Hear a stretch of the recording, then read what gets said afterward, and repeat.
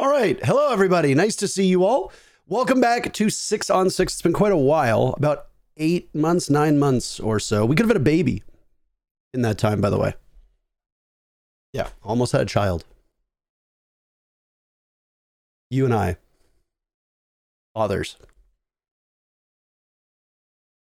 Rebirth. Fuck. Is it too late to change it to say rebirth? I don't know. Okay. You did not unmute. There we go. You're unmuted now. Rebirth.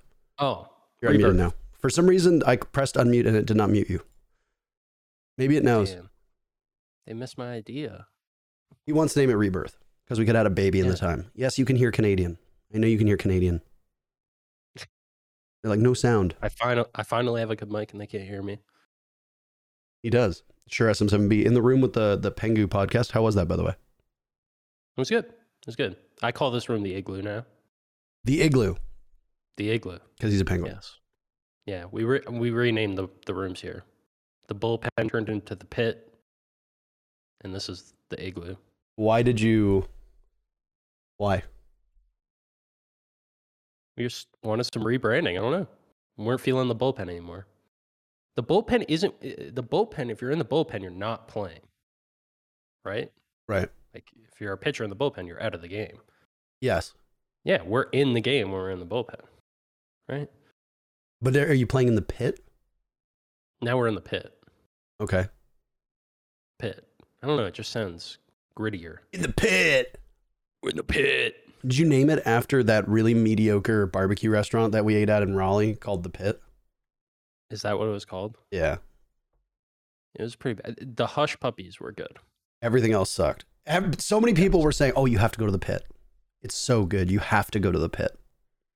I'm coming off of like Texas barbecue. So we go to The Pit and it was fucking awful. It wasn't very good. It was really bad. All right. So there's a couple things. Like a huge Pitt fan in the chat. I said there's probably like a huge Pitt fan in the chat. Do we have any North Carolinians? Is that what you call yourselves? North Carolinians? North Carolinans? North Carolinas, I think is what they call themselves. Is that what they call themselves? I have no idea. But as somebody who's gone to a number of southern states, I don't know how people live in North Carolina and eat barbecue. It's horrendous. Not my kind of sauce. It's like vinegar based, right? It was super runny. Yeah. Not my vibe. Not my vibe. Went to Texas, great barbecue. Nashville, excellent barbecue, really good chicken. All the Texans in chat are going to be like, huge W for us. No, cool. All right. Let's not waste too much time because we are on a new streamlined format, Troy. We are back. Yes. And in order to work with both of our schedules, a couple of things have changed. Number one, episodes are 2 hours. Hard stop. Mostly hard stop. Probably won't be. For like the supersized pre-major episodes where the idea is to bring on a person from every single region, those ones might be like 3 hours or so, and you might not be able to attend them because, if you qualify, then you might be a little busy. But either way, those ones will be 3 hours. These ones are gonna be 2 hours. We're not always gonna have a guest on either. We had a guest lined up for this week, but we couldn't make it work. They are ideally gonna be on in 2 weeks. It's the old Team Empire roster. I think it was just a mix of our schedules didn't really align. And with a topic like that,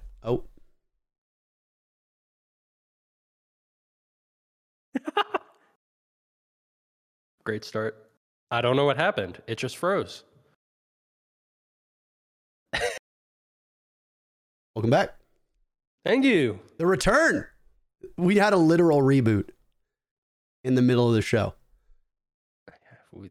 The middle that's a stretch. I was like, we're going to do 2 hours. Troy was like, best I can do is 10 minutes.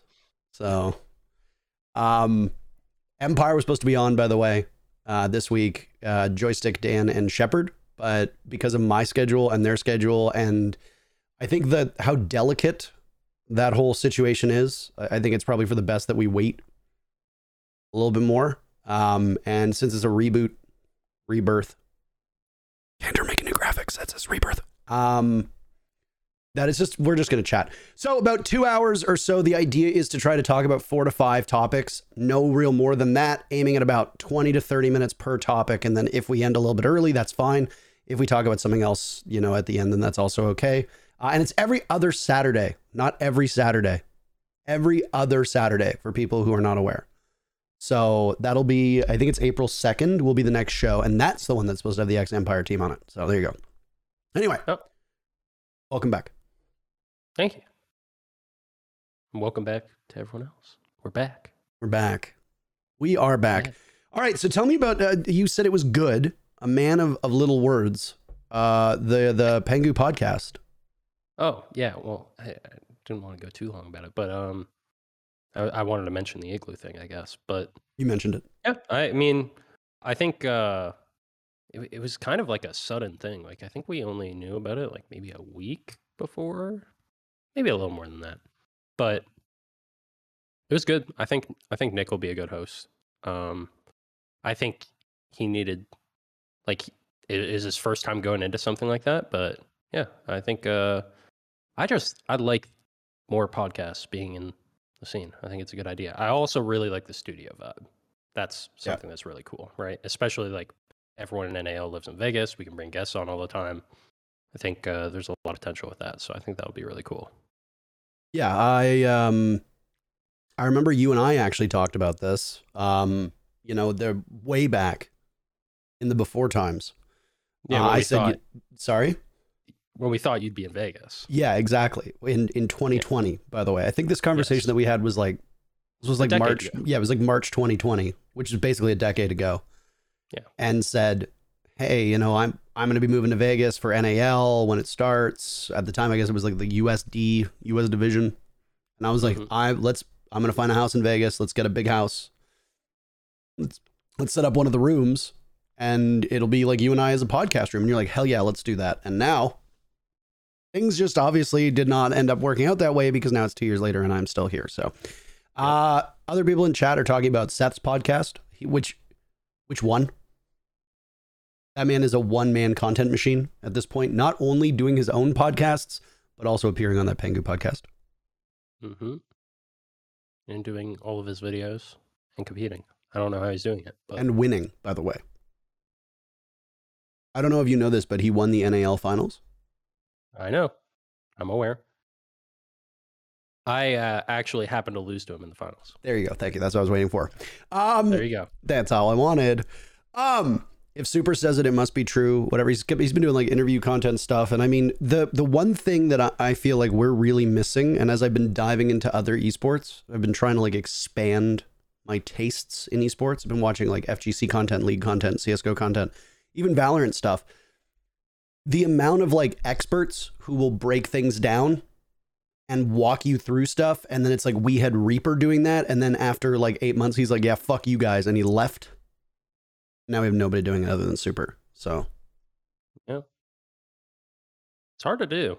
I mean, I do think it's a good thing and it's needed, but for me, it's always been like finding the balance. But I do think you can simplify things to where you're not like exposing something that you don't want to, for your team's sake or anything like that. Because it's an idea I've toyed with, but I don't know. I don't know if I'm quite cut out for the full-time content machine. I think you could be. I always enjoyed your streams. I think I could be, but I don't think I find the same satisfaction from it. And that is the issue for me. That's true. And that's the other thing as well, right? Is it's like you need somebody who's like relevant enough to know things. So Super's perfect for it because he's in the scene. But then it's also a problem because you don't want somebody who's necessarily right in the thick of it, because then, like you said, you want to, obfuscate your own strats or you want to hide things. So you need somebody who might have been a former pro, isn't currently actively competing, but still keeps up to date with it. And, their knowledge doesn't fall off, because eventually if you spend enough time out of like the actual cut and thrust, your knowledge is just naturally going to fall off because the game is going to change. Yep. Yeah. I think Reaper was a good example of it because he was a former analyst, swapped into it, and he still kept up. But yeah, it's you have to keep on top of it, and I do think it becomes a bit more difficult to do that when you're not scrimming all the time, because Yeah. I don't think it's as easy to keep up from just watching pro games, because there's so much you're going to miss that happens in scrims. Because usually what happens in the pro game is from months of scrims leading up to it, right? Also, just little things like roster swaps, who's trialing out on who, weird pocket strats, etc., that happen in scrims, like you said, that don't show up outside of that. And one thing that casters in other games do that, Kix and I had talked about a couple times, and I'm sure, Nick and I will have no problem doing this either, is sitting in on scrims. It's not uncommon in other games for casters to sit in on the scrims of other teams and watch, like, oh, this is new, I'm ready for this, something like that. But obviously you need the casters to be like unbiased, neutral figures, but you also need the teams to trust that. And I know some teams in certain esports, like, they stream their scrims. In Rainbow Six, it's like scrims are like this super closely, held secret. So, I mean, understandably so. It's the same as in CS, where it's like much more secret, right? But I wouldn't be surprised if some people have the opportunity to spectate in that game. I'm not sure though. I think that could still be a thing, but I do think it's more down to who feels they can trust people enough, right? But I do think it could be a thing in Siege. I mean, especially in NA, scrims could not. Especially in NA when we've had issues with like VODs leaking and stuff. Yes. I mean, I've heard the same in other regions. Just like strats leaking, all that stuff. The group chats. The downfall of everything. Those Twitter group chats, man. Dangerous. They control the world. Really. All right. Nice little introduction for us now. 10 minutes. 4 topics that we are going to discuss today for those of you that are here, just letting you know ahead of time. Ideally, I'd like to maybe get like a part of the overlay at some point down the road where that like lists the topics. The topics that we're going to be discussing today, the first one up is obviously going to be a recap of the Six Invitational. I know that it's been covered on other podcasts, but we're going to assume that you, the listener, you, the viewer, don't consume other content, and this is your first time hearing about it, so pretend it's new. Number 2, we're going to talk about, obviously, one of the most salient moves and topics of conversation, which is obviously Empire dumpstering their whole roster. We can also briefly touch on other roster moves at the same time, if you want to do that, just very briefly, any teams that really stand out to you. Then we'll move into Demon Veil content. And then after that, we'll wrap up by talking about the NAL, because that's what I cast and that's what you compete in. So those are the 4 topics for today. It's about, it'll be about 25-ish minutes per topic. So if those of you are wondering like when it's going to be, we're going to be changing topics at like a half hour on the dot. So let's start with SI. TSM, World Champions. When you went into the event, I know that you and I had a really wonderful interview, which unfortunately a lot of it got cut. But the one question I asked you was, who do you think are going to win? I can't remember who you predicted, to be honest. I don't think it was TSM. I don't think I predicted anybody. Because I can't, while my team is still in the tournament, I could never like even conclude that somebody else is going to win. I'm not going to think it. Maybe I mentioned who I thought like could be competing for it, and I'm probably mentioned a bunch of LATAM teams. And I probably mentioned like Empire. Yep. And also I probably also mentioned BDS, because at the time I did not know about their situation. Which we still, for the record. Yes, but I didn't even know it existed. We still have no idea. We got wind of it as like we got wind of it as talent like moments before it was announced. Yeah. Like the morning of, we get a message saying something like BDS is going to be playing with their coach today. Don't mention anything about it. Yep. How do you expect us to not mention anything about all of a sudden just their coach playing in the biggest event of the year? And then we get this message, and I'm walking over from the hotel, and I run into some players, and they go, "Yo, did you hear what happened with Rafal?" I was like, "No, why? What?" And they're like, "He's got like all of his bags packed. He was getting in a cab." I was like, "What the fuck?" I didn't know anything. Yeah. I didn't even know that. Like I hadn't even heard that. And then one of the group nothing. chats was like, "Oh, he got caught smoking weed." So that is what I heard about. Yeah. But I heard it like a rumor from a group chat to another group chat to this group chat, and then I heard it Just from like human Rod. centipede of like T3 NA players, just like. I'm sure it like, started with T3 EU to. Yeah.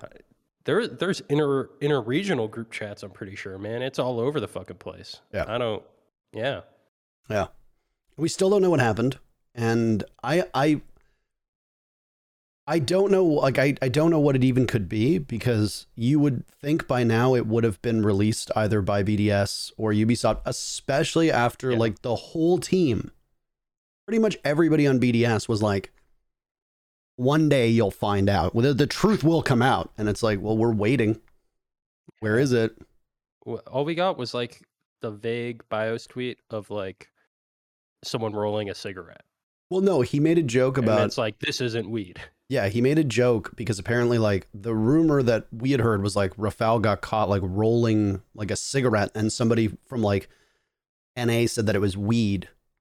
And that's like what came out of the group chat.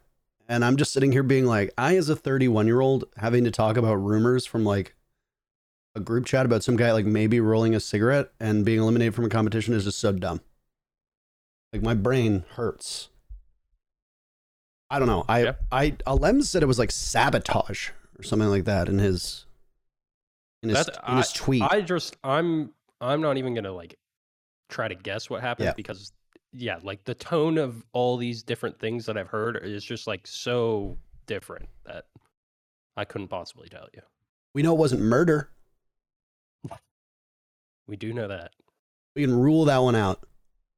There we go. Rafał did not murder somebody. He did not. You heard it here first. 6-on-6 exclusive. Obviously people at BDS doing really, really well. They first team eliminated. How can you? Yeah. I mean, BIOS is obviously not a bad player, but I mean, no. Is he a? What I noticed the most, more than anything, and again, like I don't think BIOS did a bad job filling in. Even when we played them, like they felt like they were on point. I think the biggest thing was that it seemed like it was tilting the players, understandably so. That was the biggest thing. Like that is a team that hasn't really ever like shown that they emotionally tilt or anything like that. And like you could even see like Shaiko getting frustrated, which was like unheard of. So I think that was it more than anything. I mean, I think the most heated that we've ever seen them, they were pretty flustered when they lost to, what was it? They lost to NiP at SI 2020, if I remember correctly. I think NiP eliminated them in the lower bracket. Yeah. Yep. And then NiP played TSM and eliminated them in the lower bracket and played you guys. Yep. And you won only because of the map advantage. Yes. Map advantage. I think the only reason, or the only time that we've seen like BDS actually get tilted was when they lost to Empire in Mexico. Remember they had like that consulate match where it was just like back and forth, and then in the very final round, Shaiko went for like a hero peak and got picked off immediately. And then I don't remember exactly. The only thing I remember vividly from that one is the Shepard tweeted the clip of it. The one where Joystick went to the connector hatch and like went to kill the planner and killed the planner, but then Shaiko like from lobby one tapped him through the hatch. Yeah. And then Joystick did the face palm. That clip is hilarious. That clip is so fucking funny. Absolutely incredible. No, but afterwards, BDS were super tilted because they go to the finals if they win that against Team One. I don't think anybody, with the plot armor they had, I don't think anybody was beating Team One in the finals anyway. No, they had some fucking voodoo magic shit going on, man. Dude, that Aztec death whistle that Monty had worked reverse magic. It's like every single soul that it collected went back out into Team One. They 100% sacrificed someone. Something happened. Yeah. Something happened. But not Rafał. Rafał tried to do that in Mexico or in Stockholm, but it didn't work. I don't know. Maybe it was murder. He probably did. Maybe it was murder. You heard it here first. He wanted to do it at SI. Yeah, there you go. See? We go back on our word. We're learning things today.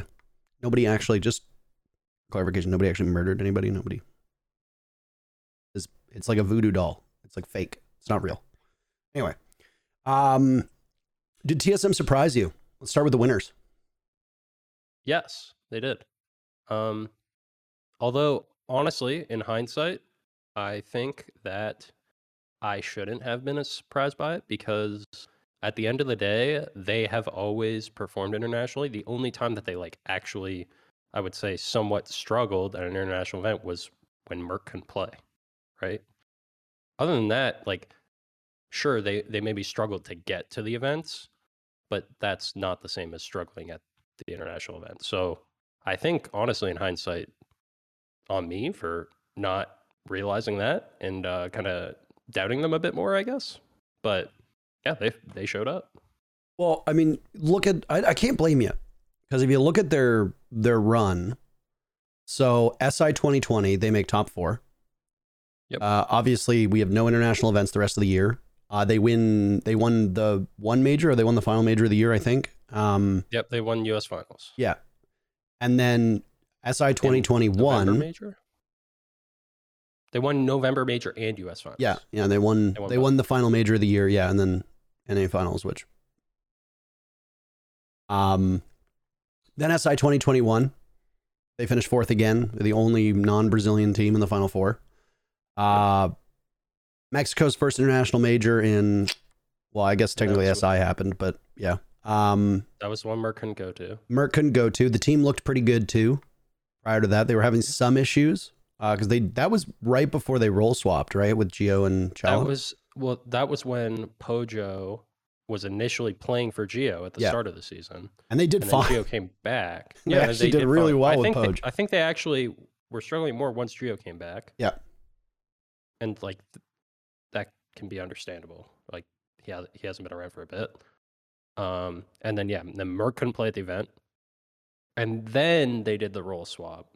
And honestly, now that I think about it, right, I think they probably even were doubting themselves for probably no good reason, because for SI, they went back to their normal roles. The only thing they really swapped was Merc started IGLing, but their actual in-game roles were what they had always been, right? Yeah. Gio on hard breach, Chala on flank watch.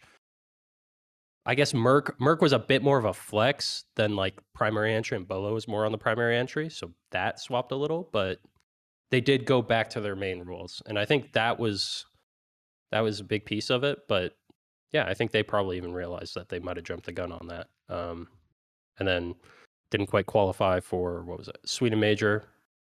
That was the season they had the role swap. They went back, made it through the quals, then had their SI run. Yeah.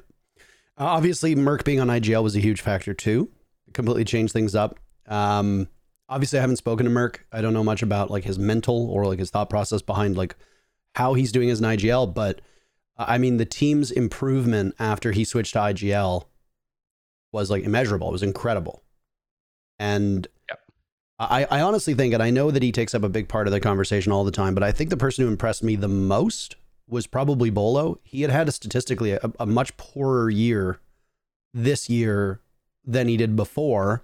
A lot of people were saying, oh, well, you took him off Zofio, you nerfed his op, you made him play other roles, etc.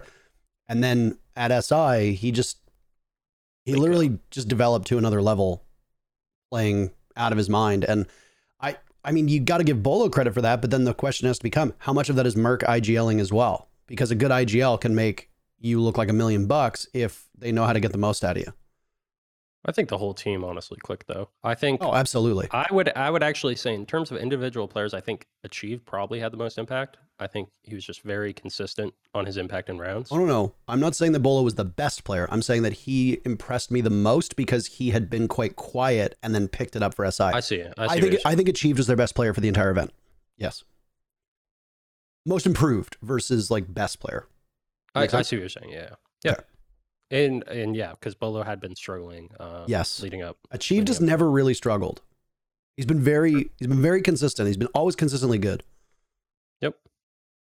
But yeah, I think they were all clicking though. I think a big thing with Gio and Chala is like they were on point in the late rounds. They won a lot of really close late rounds with like it was usually a combination of like Gio, Chala, Achieved. Yeah.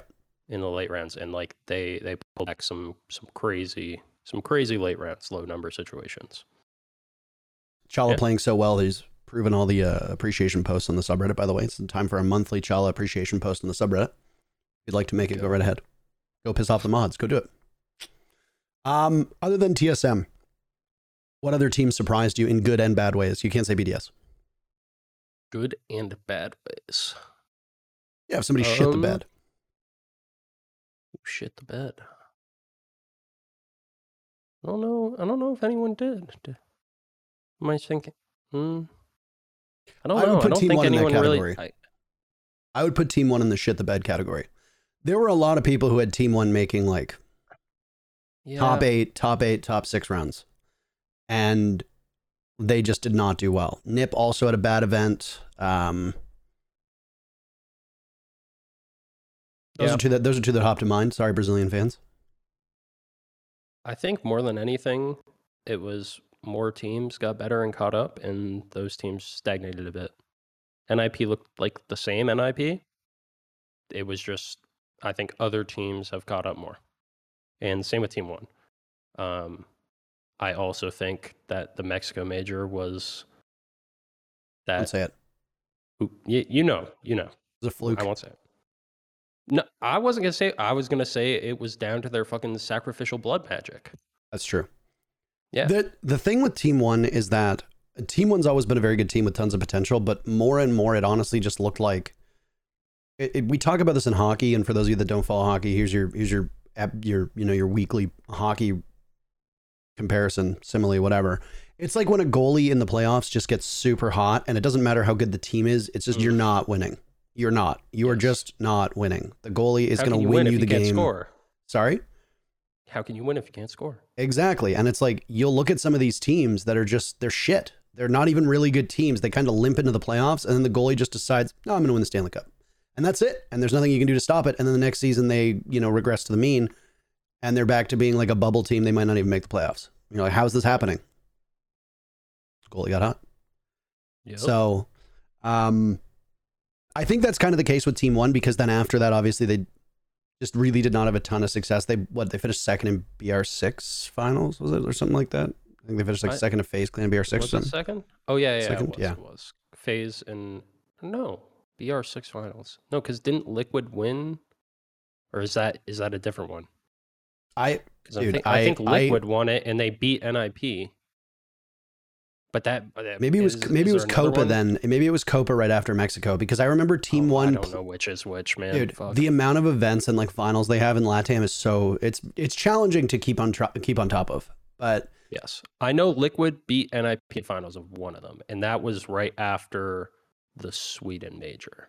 It could have been whatever one that was. It could have been right after Mexico. It could have been right before Sweden. But I thought Team 1 and I think it was FaZe were in the finals of some event after Team 1 had won. And there was it was what's the one that leads up to the major? Like it's like the playoffs of the I think that's Copa Elite. Okay, so it was that. It was leading up to the Sweden major. Yeah. The playoffs of that, they lost to FaZe in the finals, and then the Sweden major happened. They got top 8. Yep. Our group. We were in that group and we sucked. So our group was Mickey Mouse, freebie group for them. Okay. We sucked. The Mickey group.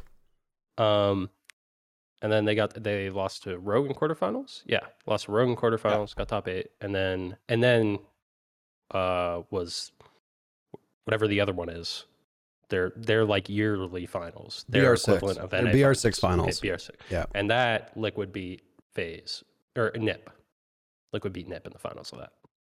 There you go. Obviously, Team 1 went into that event, by the way, knowing that they were going to implode as well. Yes. They all went in knowing Alamau's going after this event. And then, it also seems like people knew they were going their separate ways. Yeah. On top of that, wasn't Lagonas supposed to retire? The rumor that I'd heard going into the event was that Alimau is leaving to go to G2 and Lagonas is retiring. And they knew that going into the event. So it's like... All I knew was Alamau was going. Yeah, I'd heard that somebody was retiring, and that the rumor was that it was Lagonas. I don't know if Lagonas has or hasn't retired. I have no idea. I haven't really kept up to date with it because I don't know, because so I don't know much. I only know I know as much as you guys, like random rumors that I see. Yeah. And I saw like a rumor that he had like some new team, just he was the only one left, and Yeah. then that the rest of the Team One core was rebuilding with Sexy Cake and Moringa, I think. But I don't even think any of that's been announced or confirmed. It was just like I saw like a rumor account or something. They dropped everybody but Lagonas. Okay. So it's the opposite. So when I said like, oh yeah, Lagonas is retiring, no, Lagonas is the only one sticking around. The rest out the airlock.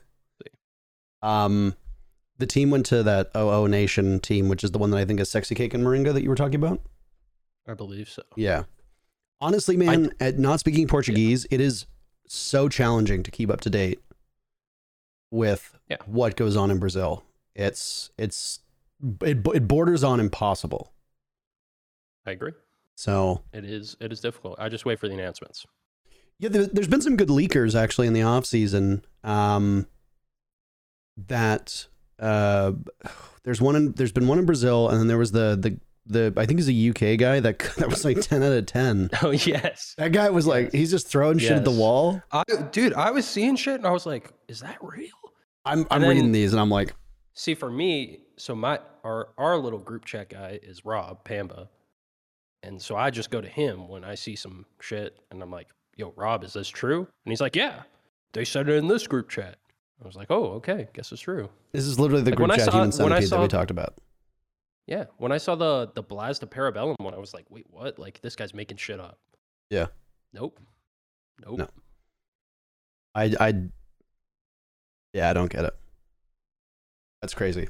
For the people asking in chat, by the way, I don't know if any of this shit's been announced. We're just talking about rumors. I don't really care if this stuff has been announced or not. Some orgs like to sit on their ass and wait weeks to announce things that have been like public. Some are rumors, but yeah, some are announced. But like, I mean, like if we think they're rumors, like we don't even know. We can't even confirm them. Like the Sexy Cake thing, like I have no fucking idea. I don't care. I also just don't care. I'm at the point now where it's like, if you're gonna sign somebody and be screaming with them for like weeks on end and not say a word, then that's your fucking problem. Like, not my problem. You know, like, sorry, I take off my caster hat and I put on my scuffed podcast hat and I sit here like a podcast host and I'm like, yeah, we'll talk about rumors. I don't give a shit. Fair enough. So I see it. Wrapping up SI, your own performance, DZ's performance. Recap how you did. I think we were a little inconsistent. Like how we felt going into the event, I don't think we started how we wanted. And like through groups, I think we were very hit or miss. And playoffs, I think we showed up more. But we fucked ourselves over in groups by putting ourselves in the lower bracket. And that was because of our inconsistent performance in groups. I do think we showed, our kind of potential when we were playing well, like our TSM match, our second Furia match, that kind of stuff. Like when we were clicking, we really showed what we were capable of. We ended up getting I'd say a result we could be happy with, top 8. I'd say pretty satisfied with that, coming from the Sweden major prior, where we literally just got rolled over. So, improvement.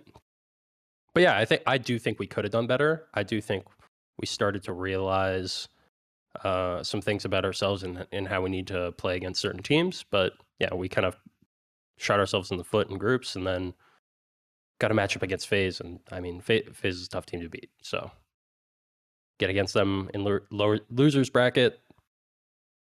What can you do? I think that was it was a tough matchup for us, map pool wise and playstyle wise. I think we'll be better prepared for it next time. But yeah, overall though, I'd say pretty satisfied. I think, like I said though, our group stage could have been better, and we'll do better next time. Final point before we move on. Yeah. What did you think of the group stage format? So, contrary to what I said, I've only briefly spoken about it on Twitter, and it was because Alamau was very outspoken about it on Twitter, and I did not want. I was sick of seeing it throughout the event. But I was not a fan of the scoring system. You get 2 points if you 2-1, 1 point if you lose 2-1, 3 points if you 2-0 none. I didn't like that. I don't know what the ideal scoring system should be. But so what was a ridiculous situation for us was our last match of group stage against Furia. We were going into the last map. 1-1. We're going into the last map. And it was literally already decided that even if we won the last map and we would end the group stage 3-1, if we won the last map 1-2-1, we would end the group stage 3-1, but we were still locked into 4th place. We would have the winningest record in our group, but we would be in 4th place. We would have more wins than 3 teams that were ahead of us. And obviously, like, I'm not going to fucking say shit at the time because we put ourselves in the situation. Is what it is. We didn't even fucking win that match, so can't even talk. But I do think it was a ridiculous situation. I do think that the situation with, what was it, Group B? The OXG, MIBR, Na'Vi, Team 1. That would, like, it kind of showed it, right? Like, teams that were winning more games. I will say, though, you go into the event, you know it. You don't fucking say shit at the time. It is what it is. You know how the format works. You play it out. You don't fucking say shit. But going forward, I would like a different scoring system. I think I'm a believer that a win's a win, especially in a best of 3. I don't know what the biggest difference could be. Maybe, wait, what did Ice Cold say? OT win should give you 3 points, just like regular win. Yeah, well, I'm taking you mean 2-1, but I think that could be the biggest difference. Even if you lose 2-1, you get 1 point, and then you lose 2-0, you get none. But if you win, you should get 3. You shouldn't get punished for winning, I feel. I mean, I think you get punished for dropping the map, though. The conversation that came out, though, was that in 2 really evenly balanced teams, it should go to a 3rd map. Yes.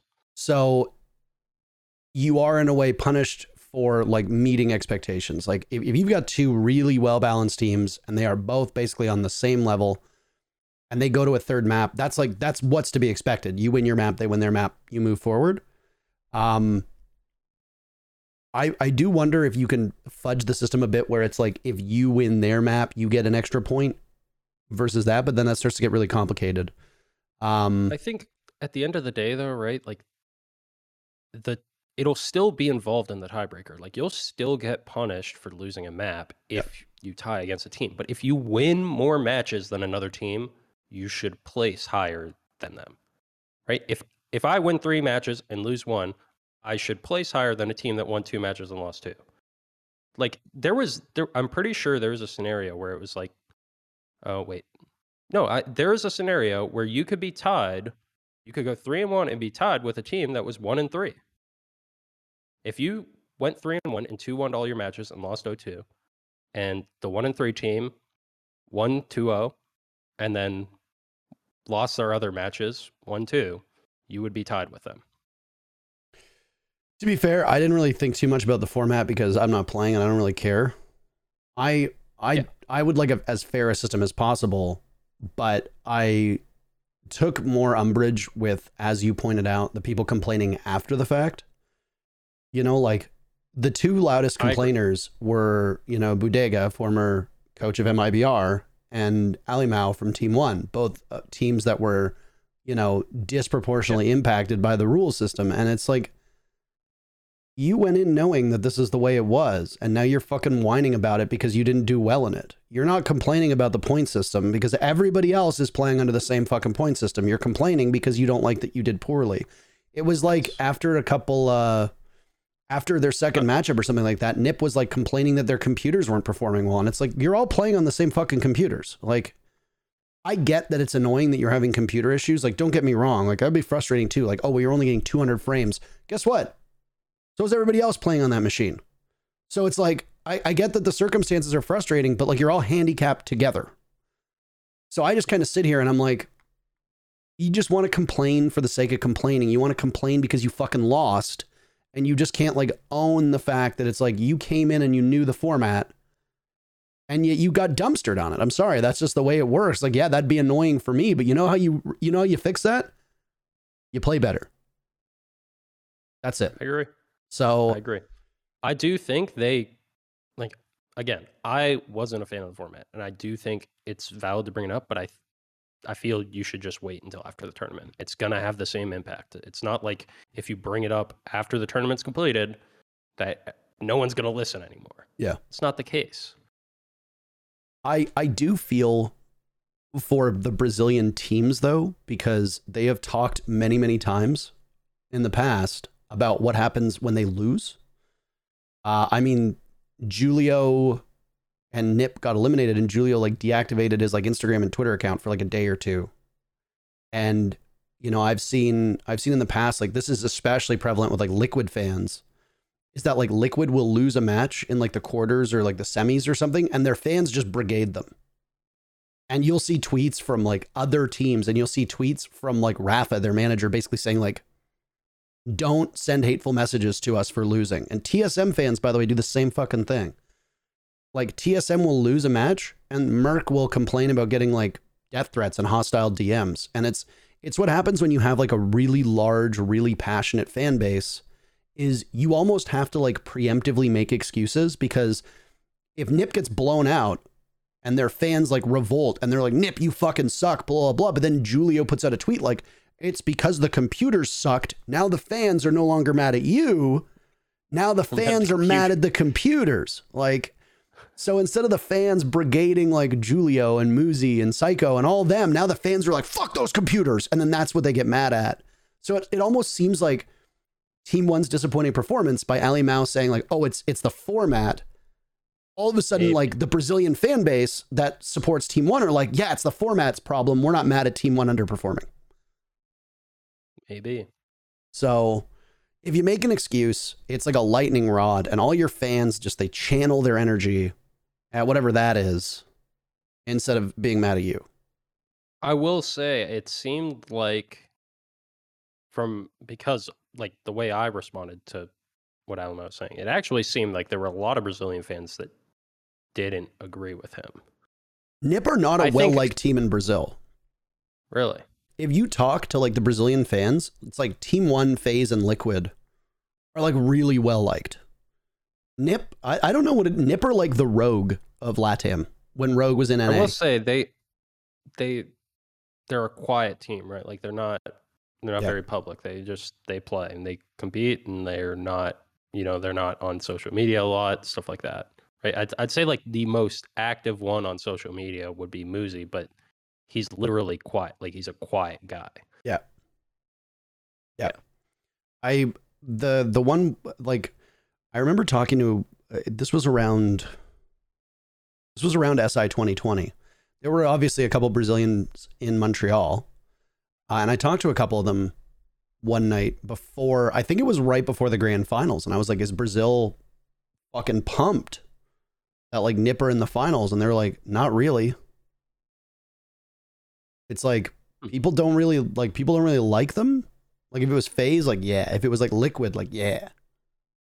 But, like not. And I get it's not probably Nip. Just because, yeah, they're less outgoing as a team, and they're a good team. So they're beating these teams that other people are rooting for consistently. Yeah. Even and the other thing too is that like Nip fans and like FaZe, Liquid, and like Team One fans, they all fucking hate each other because like, I don't want to get into this again, but like Liquid, FaZe, and Team One players have all called themselves world champions at one point or another. And the only LATAM players that are actual world champions are Nip. So like the fans fucking hate each other because every single time the conversation comes up and like Team One or FaZe or Liquid are like, we're world champs or blah, blah, blah. Like, their fans are like, yeah, they're world champs. Then the Nip fans come out and they're like, no, they're not.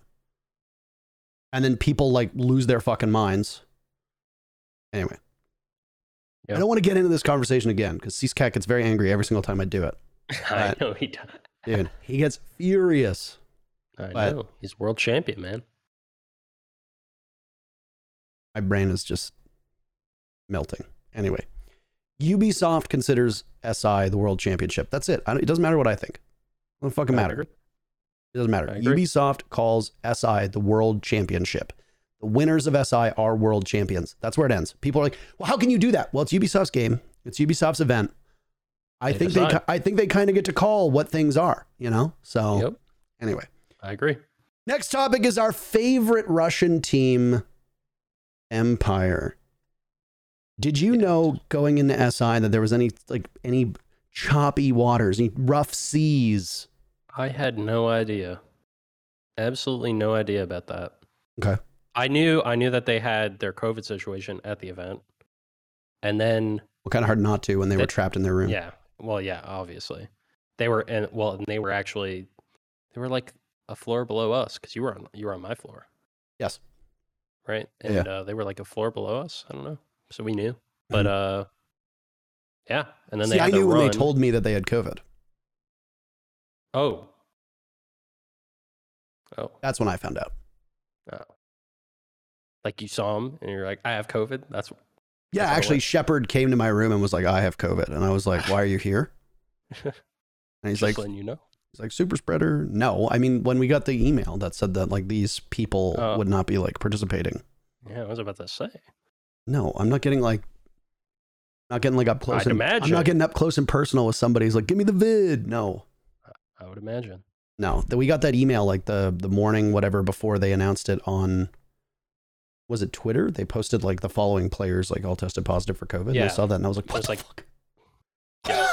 There was a lot, man. It was like 5. And that was right after I'd been doing like in-person interviews for like almost 2 days straight, feet away from them. A lot of the people that were though, like they were literally, they tested negative the day of when groups started. Yeah. Like it all, because it was like Furia, OXG, NIP. Navi, Empire, Elevate. Yeah, and then Mighty from NIP. Oh yeah, and NIP. Yeah. And then I think that was it. Yeah, and but then a bunch of them were back and fine literally the next day. Yeah, it was. Also, some of them were like false positives. So, for example, like Doki. OXGs. Yeah, also Doki. Doki had COVID like 3 weeks before. Mm-hmm. And I don't know what it's like in Sweden, but here in Canada, it specifically says that like if you've had COVID within like 90 to 100 days or something like that, you do not need to get tested again because of A, natural immunity, but also B, because false positives will still pop up. Mm-hmm. So if you, I think it's actually like 120 days or something like that. You don't need to get like a return test to Canada if you've had COVID because they just assume like you have natural antibodies, whatever. And also you don't want to get a false positive, but it's also worth noting that the rapid tests are really ineffective. Yeah. Like crazy ineffective. You know, like I had friends that caught Omicron back in like late December, early January. And it's like, they got a PCR test. It came back positive after they got like 2 rapid tests the night before and that day that both came back negative. So not to be trusted. Anywho, Empire, you didn't know there was anything brewing in the background. No, and then they had their run, and then Shepard tweeted at the end like that he was insanely happy with the run, and that no one really understood like how much was going on for them. And I read that and I was like, okay, well, I understand the COVID situation, but like that wouldn't warrant that tweet because it was like much more cryptic, right? Like he could have just said, with our COVID situation, you know, I didn't expect to have this run, but it was like, there was more to it than that. And that's when I was like, okay, what the fuck's going on here? And then I started hearing rumors about the new Empire roster where it was only Scyther left. And I was like, the fuck's going on? Which is funny because the rumor that I heard at the event was that Scyther was getting dropped after the event, no matter what. So there was, I remember somebody not affiliated with Team Empire. Somebody, I think it was an EU player where like, yeah, the team, like half the team like hates each other, but they also just like, they don't like playing with Scyther anymore. And I remember there was somebody who's not a player said to me, they're like, Always and Shepard being in their rooms, like not on stage, like with Scyther, is like the best they've ever seen, like the team's spirits and happiness, because like they are physically separated. And then they all start playing on stage, and it's like, you can tell, like with that in like the back of my mind, you can kind of like see it when they're on stage together. And then I started to hear a rumor that no matter what happened at the event, they were dropping Scyther afterwards and they were going to pick up a new fifth.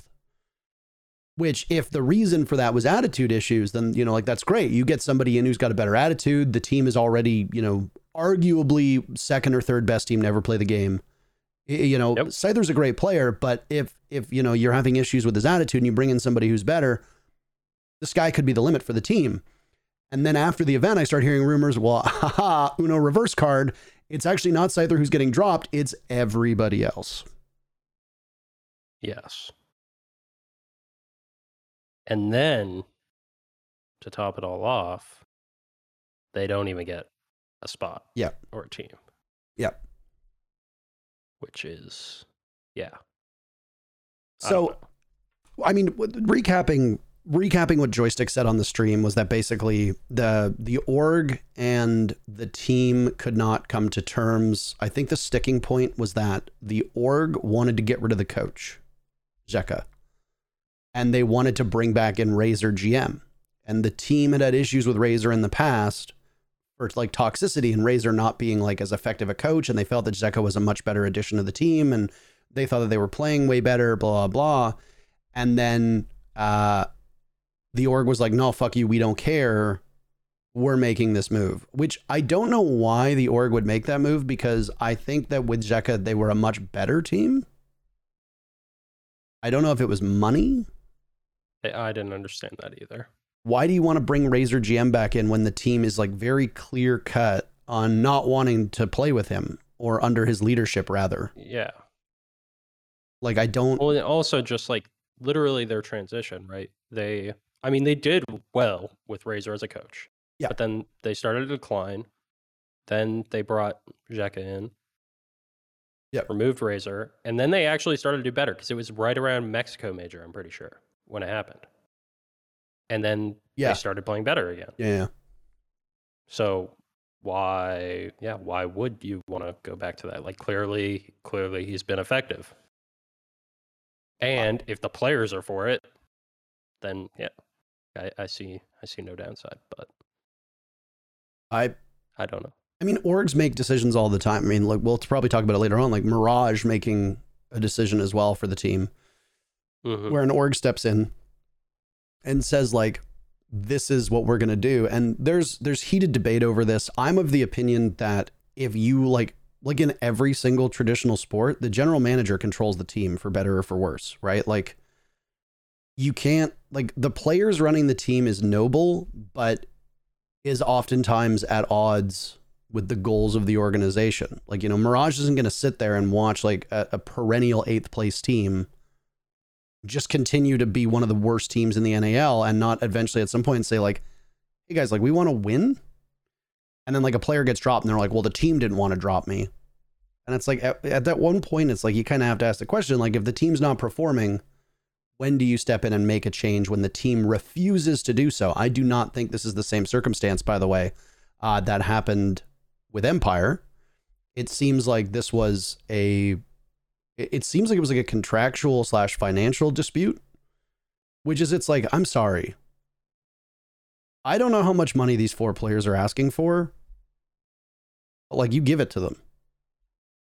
Like, these guys are in constant competition, no matter who they are. This is like, they challenge, in my opinion, they challenge you and that old EG's Continuum roster for second best team to ever play this game. And it's like, how do you just like let them go and then you pick up this other roster? I just don't get it. Yeah. I mean, yeah, you that's a core of a team that you wouldn't want to replace. Like, clearly they know what the fuck they're doing. Right? They consistently make deep runs in tournaments. They consistently make tournaments. Yeah. They don't just make tournaments, by the way. Every single tournament they're in, it's like teams openly talk about, like, we hope Empire goes out in groups, because if they don't, they'll probably make the semis. Yeah. Like, I mean, obviously the invasion of Ukraine by Russia is a factor too, and they talked about that, where I can't remember if it was Joystick said on stream, like, there was interest but concerns over like sanctions and whether Russians could actually play, obviously is a major concern, which... Yeah, I saw a tweet, I think, about like Navi was going to replace the roster with them initially. I mean, I hate to be this guy, but like, Navi's a Ukrainian org. Yep. Like there is like a national sense of like, thing with like a lot of these EU teams, like people will say, you know, like an Italian org wants an Italian roster, like a French org wants a French roster, you know, like it's kind of how it works. So, there were of course rumors that Gambit was also going to pick them up, but now like Gambit might actually just be like fully closing. I don't know if you've seen like the CSGO, like Valorant stuff that they have. They have like one of the best Valorant teams in the world. They've got a really good CSGO team. Yeah. And now it's like Gambit might just be fully closing. So, it's just, I don't know. It's a shit situation. And it's hard for me to not get angry because I don't like teams. I like players, but I like the players on Empire. And I always find it exciting to cast Empire games. And I think that like the core of that team deserves so much fucking better than they got. Like what a despicable move by the org. I mean, I hate to say it. People are like, well, what if the players wanted to play hardball, blah, blah, blah. Who gives a fuck? Like, you think like Penta and G2 didn't bend over backwards with that roster? You didn't think EG did the same for you guys? Like, you got a great team. You pay them. Yep. So it goes. Yep. I don't know. There's not a lot to say about the situation, but definitely they deserve to be competing. Yep. It's just it doesn't feel right.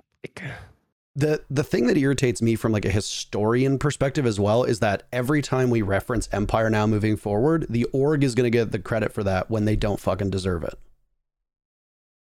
You know, like we're going to talk about like, oh, Team Empire. We're going to talk about, oh, you know, the Empire G2 match. We're going to talk about like Empire BDS. We're going to talk about like Empire's run at SIs and blah, blah, blah. And then like the org is tied to the history of that core. Yep. Like they literally replaced, their what got them all their accomplishments in the game. Yep. Yeah. This has happened before though. I'm trying to think of, I think it was Call of Duty a couple years back. You had a couple of these really shit fucking fly-by-night orgs. Denial, I think was one of them. And then I think another was like Midnight GG or something like that. They literally like, they picked up a roster that the roster got the spot, just like old Rainbow Six Pro League did. When like Noble did that too in COD. Could have been. I think. I don't remember all of them, but I remember that the players got the spot. And then the org like stepped in and bought the players and then literally sold all the players and just kept the spot. Yes. Trash bag fucking orgs, you know, like absolute fucking trash bag orgs. And I will say that those situations, I mean, that's fucking bad, but that situation still wasn't even as bad as the like Empire literally got fucking second place in the world. For the record, last 3 events, second place at Mexico, grouped at Sweden, second place at SI. Did they get grouped in Sweden? Yep. I thought they made playoffs. No, I'm pretty sure they got grouped. I'm like 99% certain they got grouped in Sweden.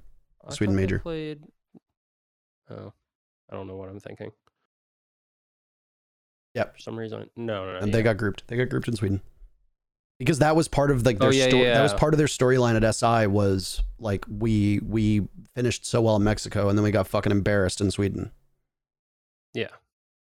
Like who would even get grouped in Sweden? Good question. Only shitters. Exactly. Only shitters. Top 8 at SI though. That's what matters. This is true. We got embarrassed in Sweden, and then we got slight Sweden redemption. Yeah. The other thing that people need to recognize, by the way, is that while Empire brands itself as Russian, the org is based in Estonia, I think was said. I think their manager said that. The org itself is in Estonia. I don't know if the org is Russian, but I know that they're not based out of Russia. So the whole like ownership of like orgs is very interesting because VP came out. I don't know if you saw the Virtus Pro announcement where they're getting canceled because of the sanctions that like ESL put on them. But then apparently like some journalists dug in and one of the owners of Virtus Pro is like some Russian oligarch who got sanctioned by the US. So it's like you're getting canceled. Imagine. I didn't see VP's tweet about that, but dude, imagine they're like, Imagine using cancel culture like as a shield in like war. I know. We're being canceled in war. Like, can you imagine like the powers who be in World War II being like, the United States and the Allies are trying to cancel us. Cancel culture, it's coming for you. Like, how This is too much. Dude, how morally bankrupt do you need to be to invoke the specter of cancel culture because of a war? Like, oh my God. Anyway. I did not see that from V. Oh, it made my brain hurt. Anyway. Anyway, like I said, they came out and they said that. I have no idea the specifics of it. I don't really care. But I thought that the post was very funny because they're like, we're being canceled. And it's like, that's not what it is. Anyway. No, that is not what it is. It was a bit of a bummer because I did want, like, Empire, that core of Empire, Joystick Dan and Shepard were supposed to be on the show today, but obviously things didn't really work out. So we're going to try and bring them on the 2nd of April, which is our next show. Just remind everybody here, in case you're not following along, this is not a weekly show anymore. It's bi-monthly. I always get confused with that. Bi-monthly mean once every month or twice a month, or does it mean every 2 months? Or is it one of those weird? It's one of those weird things where it's like it means both. Wouldn't it be bi-weekly? Bi-weekly, does that mean it's twice a week? Yeah, I know. See, everybody's saying it means both. Oh, it means both? It means both. Oh, yeah. It's every other week. Let's just put it that way. 2 weeks or twice a week. So we are bi-monthly and bi-weekly. You know that. But we are also not bi-monthly or bi-weekly. It's quite the situation. Jesus. Everybody in chat is enjoying this. For those that aren't aware, a 2-week period is called a fortnight.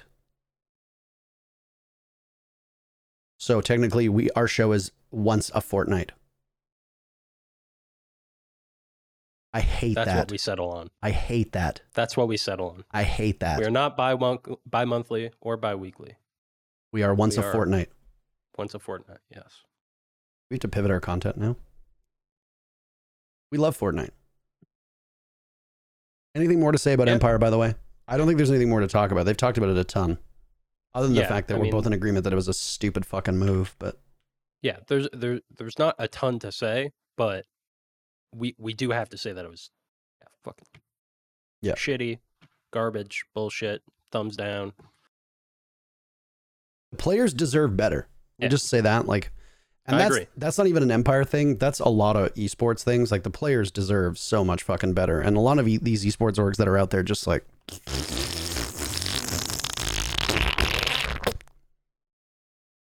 That was... Wow. That's for the farters in the chat. That was a wet one. Yeah. Of course, it's going to get clipped. You just want to do content.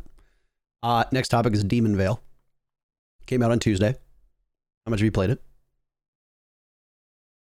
Well, so I haven't played any of the ranked, but I've played plenty in custom games. Lots of scrims, 2 a days, 6 maps a day. Give me your thoughts. Let's start on the first one. Thumbs up. Thumbs up? Thumbs up. Let's start Go ahead. I was going to say, let's start with the least controversial topic, attacker repick. I was going to say that's basically the only, I mean, it's not the only change I've messed with, but like that's the big one that I've really encountered, and I'm actually pleasantly surprised because I was not a fan. When I heard about the announcement, I made a tweet about it. When I heard about the announcement, I was very skeptical. And it's not as bad as I thought. And the upsides are better than I thought. Things play a lot faster. You know, maps just go by quicker. Pick your ops. It's all done. All the repicking is done in prep phase, so no added time. And I don't know, just for attack, things feel smoother because you obviously have optimized lineups. I do think that can be a problem in the future because I think once teams are familiar with what the best lineups are on every single site, then it'll probably get out of control. But I do think it'll take time to get there. I do think it'll take time for teams to find all those lineups and like nail it all down and get really set for it.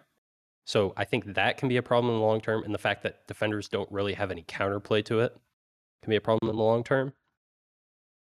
But I think in the meantime, it is good shift in pace, good change. I enjoy it. To back up what you're saying, the stats that came out for the first couple play days of APAC was that the attackers have not seen like a significant bump in win rate. No, it won't be for a bit. Yeah, exactly. So maybe at some point, it gets optimized better, but for the time being, it definitely gives an upper hand to the attack in certain circumstances. I think people are also forgetting that there's only ever been one single season of Pro League in the last 4.5 years that has been statistically attacker sided, and that was the Lion meta. Every other season, defenders have the advantage every single time. So, even if we have to suffer through, and I say suffer because the Lion meta and the Glaz and Ying meta were both in often cases insufferable. Even if we have like a season or two of where the attackers have an advantage, at least it's spice, right? Like it changes things up. How many times in the broadcast do you hear, well, you probably don't because you likely watch it muted, but for everybody else, how many times do they hear the casters say like, yeah, a 4-2 scoreline for the defense is exactly what you expect. This is a defender-sided map. If I took a drink of alcohol every single time I said that, I would be dead within one show. So it's allowing the attackers to kind of customize and optimize their lineup, I think is very nice. I do agree with you. I'm not a pro player. I don't have the insight that you have, nowhere close, but I can also see how it will become a problem once people figure it out, and maximize it, like min-max it. The question that I have to propose for you is, do you think that it will provide more flexibility in regards to what you can bring? Because on certain maps, it's the roles are baked in. Clubhouse is always the map 100%. That I go to. On Clubhouse, you need like 2 soft breachers, 2 hard breachers, and then you have your flex pick, which teams will change up. Sometimes people bring 3 hard breachers for, argument's sake. Do you think that seeing what the defense has with the attacker repick opens the door for more Monty plays, more Glaz plays, more Ying plays, etc.? 100%. I think the biggest issue with some of those operators before, or like even Nomad on like some maps, right? Because there's some maps where like Nomad's really good on one site, right? But you can't afford to bring her on the other sites. Yeah. But now you can because you know what the site is. I do think more often than not, you're not going to find the defender's entire lineup and their entire setup. You're not going to know. In prep phase, it is very difficult to drone and figure out all 5 of the operators, figure out the entire setup, right? You're not going to guarantee that the other team doesn't have a Cade, right? Like that was something that's mentioned, like, oh, they don't have Cade, you don't have to bring Mav. You can't really guarantee that they don't have a Cade, right? I could pick Cade and hide in a fucking corner, and you're not going to know, right? Go ahead, pick off Mav, good luck, right? I do think that even gives some counterplay for defenders then, I guess, like to hide an operator if teams are going to cheat that much with it, but like you shouldn't, because be realistic, you're not going to find out all the ops. But you will find out the site. And that's what will allow for better lineups that are just strong for that specific site and the type of take you want to do for that site. Right. We don't need a Cabotao because it's this site. We don't need a Nomad because it's this site, etc. Exactly. Some sites you don't need hard breach, and you can just not run hard breach, right? I do think, yes, with time, it'll get explored more. You'll get stronger and stronger attacker lineups. Teams will get more comfortable with it, and it will become a bit oppressive, especially on some bomb sites. I don't think there will still be some bomb sites where it isn't. There will still be some bomb sites that are just really good to defend, and like there's not that much you can do about it. But I think overall it's a good change. But yes, I do think there could be some long-term downside. I think something that actually in the Pengu podcast the other week we mentioned was that when attacker repick was first thought of, the meta was significantly more defender-sided than it was now. And that's just because of how things progressed, right? Like when Wamai got nerfed, Jaeger got nerfed, and teams just got better and better at attacking on these maps. And I do think the best teams have only gotten better and better at attacking. So I do think it could get a bit scary, but I think we have some time. I don't think we're like in a state of panic yet. Like, and also things change in this game constantly. Like Ubisoft is going to change the meta again, not too far down the road. They don't leave things forever. Right. Like that's very evident. Like we all know that they do change things. So I don't think there's that much to be concerned about. How do you fix it if it ends up becoming a problem? Do you limit the time that people can change? Like say, for example, if there's 10, 15 seconds left in prep phase, you can't change anymore. You think there's a way around it, or how do you rein it in if it becomes too much of a problem? I think you'd have to limit to how many people can repick. Okay. Maybe limit it to 2. So like a 5 operator lineup, there'd be maybe one more person could pick, like a 6th pick. Yeah. Basically. Yeah, but like a 6th pick. But you incorporate it in the same way. You don't go back to the old 6 pick, right?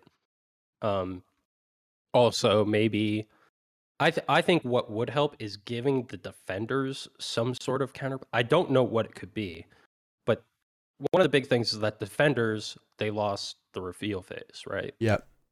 So attackers, they got this repick feature. They don't have reveal phase quite, but prep phase, has a bit more meaning for attackers now. Defenders didn't really get anything. So maybe give defenders a little something. I don't know whether that is a reveal. I mean, maybe if you swap your operator, it is automatically ID'd. Right? I've argued since the beginning that the operator lineups just in general should just be auto revealed. Period. And I know that there are a lot of people who don't like that, and I get it. And obviously maybe you can tweak it at some point, but I've always been a big fan of just like reveal. Like, yeah, you lose like a little bit of the spiciness, but I mean, I argued it for the sake of speeding up the game because we have way too much downtime for like the average viewer. And I thought, get rid of the 6 pick, just keep reveal phase and just go in. Yeah. I mean, they got rid of both though. So I True. think it's okay. Yeah. I think let's say you limit repicking to 2 ops, like two operators can repick. Okay. And if you do repick, then it shows which operator you selected. I think that could be a good sweet spot. It's hard to say. The point of attacker repick though was to try to boost the win rate of attackers, right? So I know. So the thing is that we still would. True, but then you turn around and it's like, okay, well we're gonna show what they've flex picked to. Surprise! Doesn't that kind of remove the purpose? Well, not entirely though, because the defenders can't repick. The defenders don't have time to change their entire setup. All they can do is change how they play the setup, which I think is fair, right? I think that's fair enough for the defenders, maybe. It's not going to show the entire lineup. It's going to show 2 ops, maybe, right? Right. And then maybe there's a bit more incentive to not repick, right? Maybe you just had a crazy lineup in the first place and you don't even repick it. I don't know. I think it could have some interesting play. Again, it's hard to find a sweet spot with it. I just think that defenders need some sort of just like a small thing to play with because attackers just have so much control, I feel like, going into the round. What would you do, what do you think this is going to do for teams that don't drone? Because lots of pro teams, they find out the site and then their 5 drones just get scattered and just hit.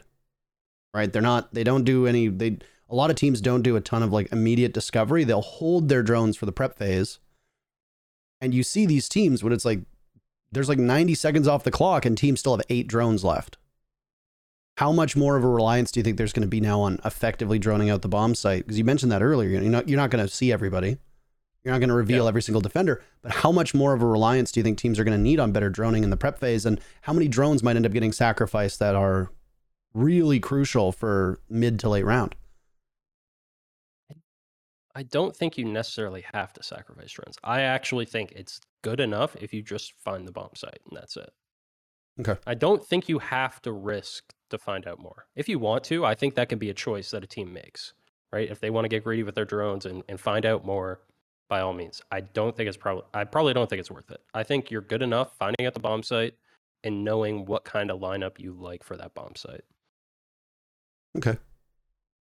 Because this is one thing that I think always gets passed by like the casual community, and it's very hard for us as well, because as casters, because we don't often see the drones. Like when we're spectating like the later portion of like the prep phase, etc., it's always on the defenders. It's always where are they putting rotates, where are they setting up traps, where are they barricading, how are they reinforcing, yada yada yada. We're almost never watching where the drones go. It's not exciting, and I just, you know, the defense and the setup is often more important. So that's why your insight is particularly valuable here. I do think it's actually pretty crucial to look at the drones in the prep phase, because teams are going for pre-place on rooms that they want to control. So usually if a drone is pre-placed in a room, it just shows that the team values the control of that room. Either they want to enter it early or they want to have info on it throughout the round. Right. And that's usually what teams will do. I mean, they're probably, maybe their hard breach will keep their drone safe for sure, or something like that, right? A couple players might. But there's usually at least 3 players, oftentimes more, that are going for a pre-placed in a certain room. And I do think it can be indicative of what they kind of want to go for. It's one thing that Nick and I have been focusing a lot on more on our casting is the idea of intel, because we don't talk about it a ton. You know, what on defense are you bringing? Valk is basically perma-banned at this point. Are they bringing bulletproof cameras? If so, how many? Is Mira in play? Are they bringing that? Are they bringing intel operators who are not traditional input intel operators, but like Aruni or Kapkan or Legion, who provide information based on where their gadget is, and their gadget being destroyed, that still provides intel for your team. And during SI, one thing that Nick like consciously did was, I want to look at how many drones are remaining, you know, with what time. Because, you know, if it's a 3v3 and there's 40 seconds remaining and there's still 5 drones, you know, in play, you have time to drone things out. But if you don't use that and you keep a look and it's like all 3 of those attackers die and they still have all 5 drones, why in a 3v3 with 40 seconds left did they not use that drones? And then dive into that too. So I think that looking at that is an interesting topic. Anything more to add, by the way, about attacker repick? Because we still have more to go on this topic. Nothing really. Is just, I guess I want to reiterate again that I don't think it's an issue at the moment. I do think long term it could be, and there will probably be need to be a change in some sort. And like what I mentioned, I do think that could be good down. I don't think that's necessary whatsoever right now, though. Right. From what I've seen, I don't see people like completely abusing repick. I mean, they definitely are on some sites, but I've seen plenty of teams that don't even seem like they use it that often. They might change one operator.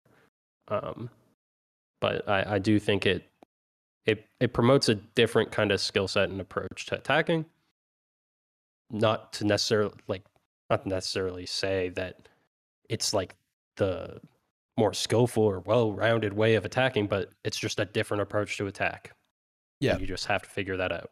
I tweeted the other day that it is such like a fundamental change to the game that like, let's wait a little bit, you know, like an operator coming in like Lion, that, you know, proposed blitz change where he was like a 3-speed, like unstoppable freight train, like those things, you know, by playing them like a couple times, like this needs to be fixed right away. Yep. You know, there's egregious shit that gets added and it doesn't matter your skill set. You look at it and you're like, this is too much. But it's attacker repick. It just completely changes the flow. And there have been a couple tweets about how it hurts in ranked. And to be fair, I haven't played a ranked game yet this season, but there are countless times where I will play ranked. And by the last season, I played at like a high gold, low plat level. And even at that level, you know, we were getting lineups on like Cafe that were like Buck, IQ, Fuse. And I'm just like, what the fuck is this lineup? Like, we need a more optimal route. Oh shit, somebody forgot a Thatcher. Oh shit, somebody forgot a Maverick. Oh shit, you know, we need a second hard breach. Now with attacker repick, it seems like it would make ranked easier because you can say like, oh fuck, you know, like there have been times where I pick a Thatcher and then nobody on my team picks a hard breacher. Mm-hmm. So now I can just go and pick and say, you know, I'll just bring a Maverick then. You know what? We've got a Buck, we got a Sledge. I'm going to play Maverick then. Or I can say to somebody, hey, I picked Thatcher. Do you mind switching to Hibana? Could you play Thermite? It seems like it would be better for ranked, which is why I'm kind of surprised by a couple of the takes I saw on Twitter that were saying, oh, it's making ranked like unplayable. If anything, I think that this would clear it up. Your team is no longer locked in to the bonehead compositions that you tend to see in ranked that I'm sure probably get worse the lower down you go. Yeah, I think more than anything, people just probably aren't used to using it well. They're not used to droning the right way in prep phase to make sure that they can, decide what they want to use.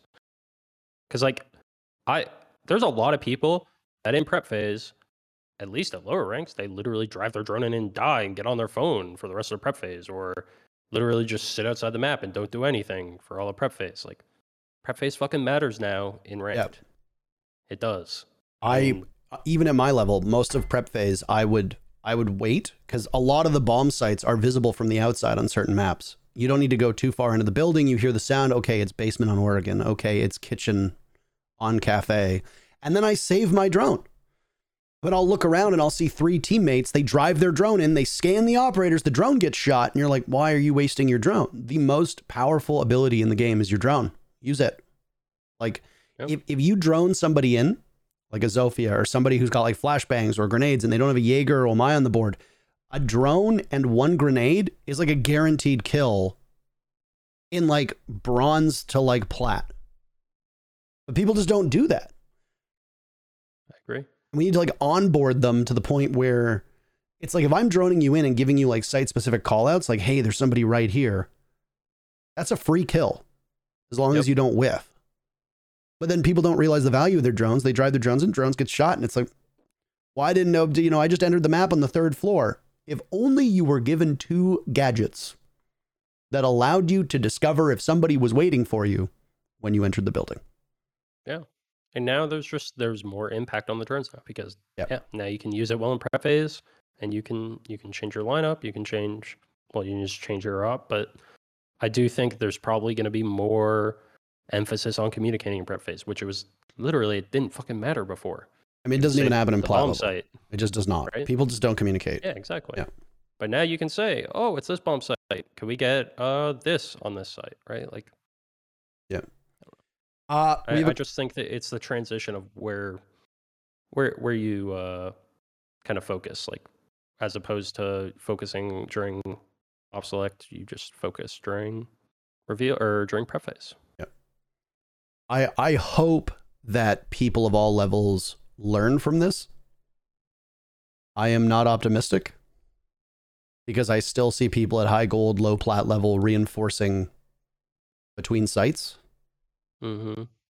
So, but I think that there's lots of potential here for attacker repick. We have a couple more minutes before we move off the topic. So let's move over to the operator, Azami. I have no idea how to pronounce her name, by the way. I think it's Azami. I think so. I don't know. Incredible operator. You think she's going to be a nightmare? I think she'll be very good. I don't know about a nightmare. Like release Lion was a nightmare, right? But I don't know. I don't see too many operators nightmare. I mean, maybe like release Wamai was like a nightmare for me. Yeah, I don't think she'll be a nightmare. I think she'll be a good addition. I think she'll be very good, but I do think she'll have a skill gap, and I think she'll be really fun to play with on defense. And maybe she'll be a bit annoying on attack, but I think you're just going to have to start kind of reading into it a little bit and being prepared for what Azami is capable of doing. It seems like there's an abundance of explosives being brought all the time as well. There was like 3 to 4 sets of nades at SI. Like full attacker lineups. We saw time and time again. 6 nades, 8 nades. Maybe you won't throw them through the floor anymore. Yeah. Maybe you'll throw them at an Azami, whatever they're called. Yeah. What are they called? Do you know? I don't know what the name of the ability is, but I usually don't. I definitely don't. Yeah. I definitely don't. So we said Kiba. Kiba barriers. She seems good. I don't know anything I haven't played her yet. I've only been playing comp, so I can't comment much, but she seems really cool. And I'm excited to actually be using her in comp. I'm sure when I play ranked, because I'm sure I'll play some ranked. When I play it, I will be probably trying to pick her and mess with her if she's not banned. But yeah. I think that she's very innovative, right? There are times when operators come out and you think like, holy shit, this operator completely changes everything. You know, obviously like Mira's like number one. Exactly. I mean, if Valkyrie had been released, She's another one. if Valkyrie had been released now, I think we'd be saying the same about Valk. You know, you look at Maverick and you're like, holy fuck, like you can blowtorch through walls. That's insane, you know? So I really like what she brings to the table. My only criticism of her is I think the thing that spreads out, like the concrete circle, looks very low res.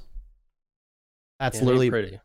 It ain't pretty. That's the only thing that I think of, whereas it's like, this looks kind of clunky. It doesn't look finished. Maybe long term we get some skins on it.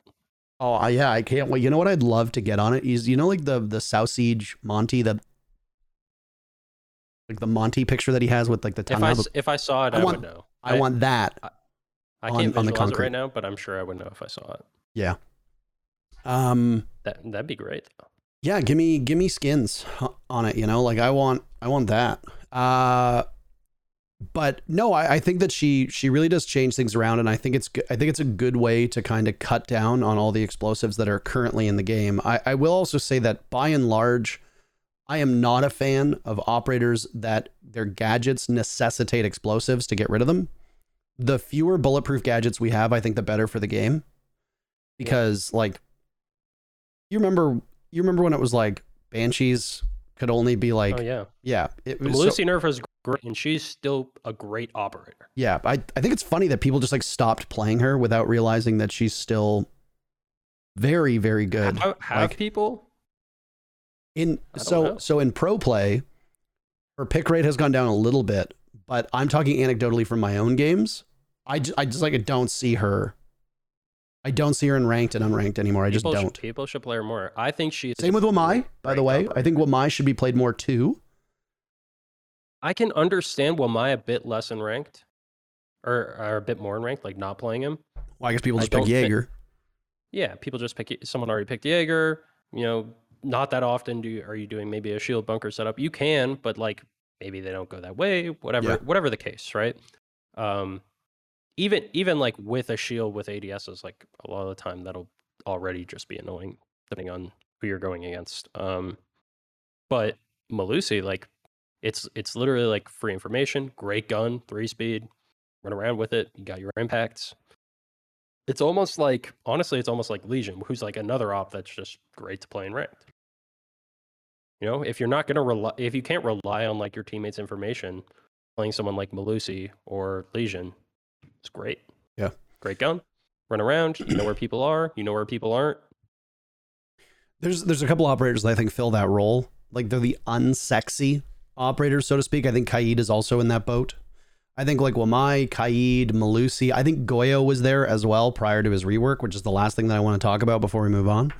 I think those 4 operators were just on defense extremely valuable gadgets, but they are not, you kind of need your team to understand how to play them. I mean, Kaid is an operator where you can win around yourself just by using your Electric Claw, right? Like I would argue that Melusi, if she plays selfishly with those Banshees and then, you know, roams as well, I think that she can make a great impact as well on her own. But I feel like with operators like Castle, with operators like Goyo, you need your team to buy in. And I just think that Wamai is like, to many people, is still like a less sexy Jaeger. So like, we're just going to run a Jaeger instead because he's like, you know, he's one of the faces of Siege, even though we actually haven't ever seen his face. And they're like, well, why would we run a Wamai when we have a Jaeger? We'll just run a Jaeger and just do other stuff. Well, it's like, okay, but last conversation is the Goyo rework. Have you had much experience? A little bit. I think I'm a fan. I think it changes where like there's some setups you had with Goyo before that you can't run now, but that's how it goes. That's fine.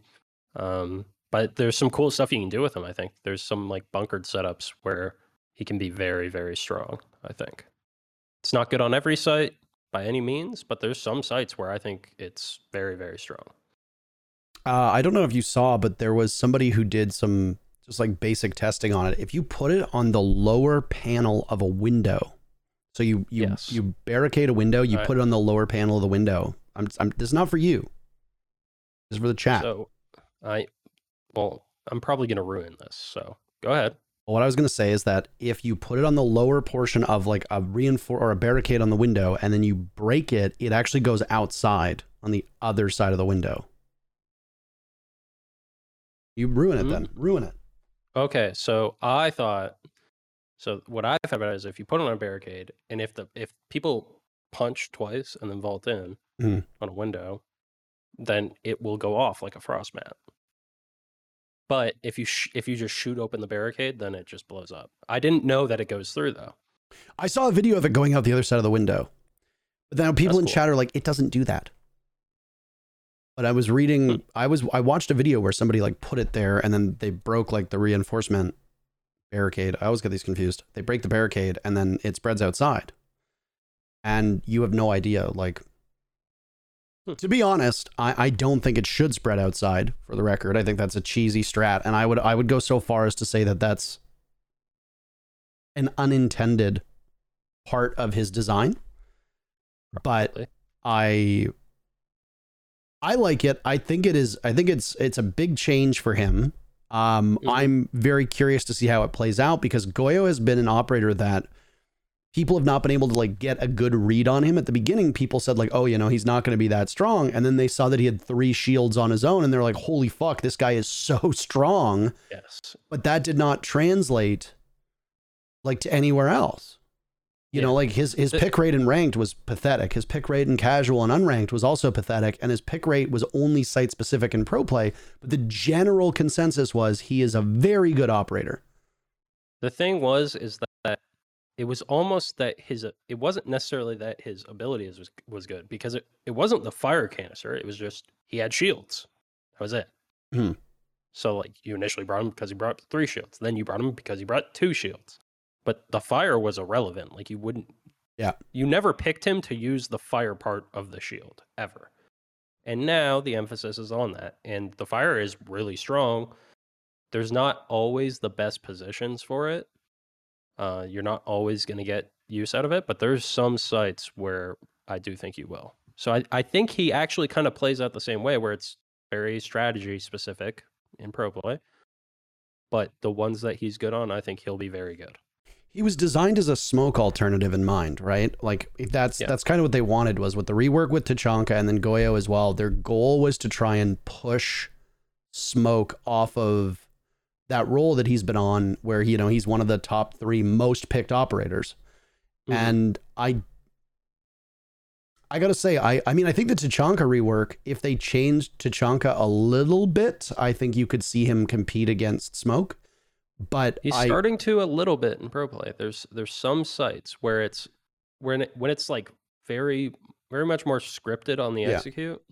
He sees more play. It's still not that often, but he has his sites where he's very good. Where there's less flexibility, and you can bank the Shamika Molotovs. We see him on Villa, we see him on Oregon sometimes. I think we've seen him. Sorry. Banking Cafe. Banking Cafe. I was gonna say Cafe as well. And I think the bigger issue with Tachanka was that he's vulnerable while he's got, he has to like lean, pull out the Shamika, fire the Molotov, and then pull back, whereas Smoke just tosses it out and then he's good to go and then he can just activate it whenever. But I think having trade-offs is good. I don't think that Goyo is in that same position, because people have said, well, what if Goyo could throw it and then have it detonate? And I'm like, at that point, what's the difference between him and Smoke? Yeah. Smoke is the most well-rounded of the 3, right? I'd say. I think he's one of the most well-rounded operators in the game, by the way. Yes, he is. And that's what makes him so good, right? Mm-hmm. Is you can use, like, you can throw the smokes, you can throw them quickly. They're good at what they do, and you can use them aggressively, you can use them passively, right? Like, you can't really use, like, Tachanka fires aggressively because they're so slow and clunky. Can't use Goyo fires that aggressively because they're pre-placed.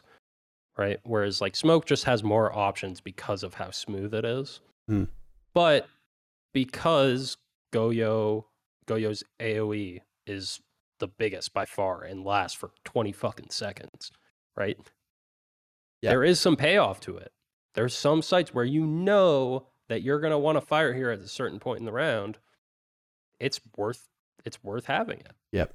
And Tachanka, it's the same thing. You know that there's a small area that somebody's going to want to plan in. Okay, we can fire this off. Yep. The one thing that I think people really struggle with as well is proper lineups. There was a game on Villa where there was a plant going off. It wasn't a default plant on AVG behind Vault. I think it was by model. And behind the map table? Yeah, behind the map table, the little model table. And somebody was playing Tachanka. I think it was actually TSM who was playing Tachanka. And they shot out a bunch of Molotovs and they missed. Like, yeah. And the one issue we have is that you can't just like go into a map and no clip and just like have 500 ammo and just keep lining them up.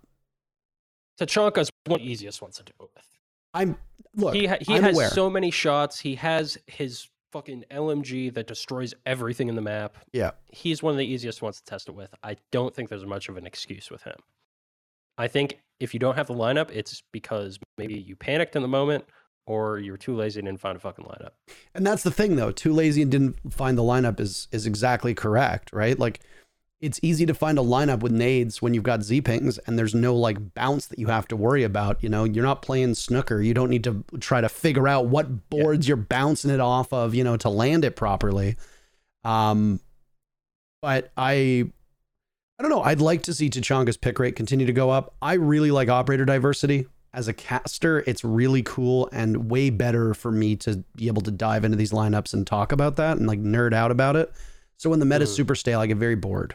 I get very sad. Yeah. I get very sad. I think Tachanka, he'll only rise. Like, I just think as teams experiment more and more, they'll find better sites for him. Yeah. Because when he is good, he is really fucking good. I agree. I think he's got two good weapons too. Right? A lot of people sleep on the LMG because it has a lower rate of fire, sure, whatever, but it's got... That thing hits hard. And it's got unparalleled destruction, so... Yes. Anyway. Last topic.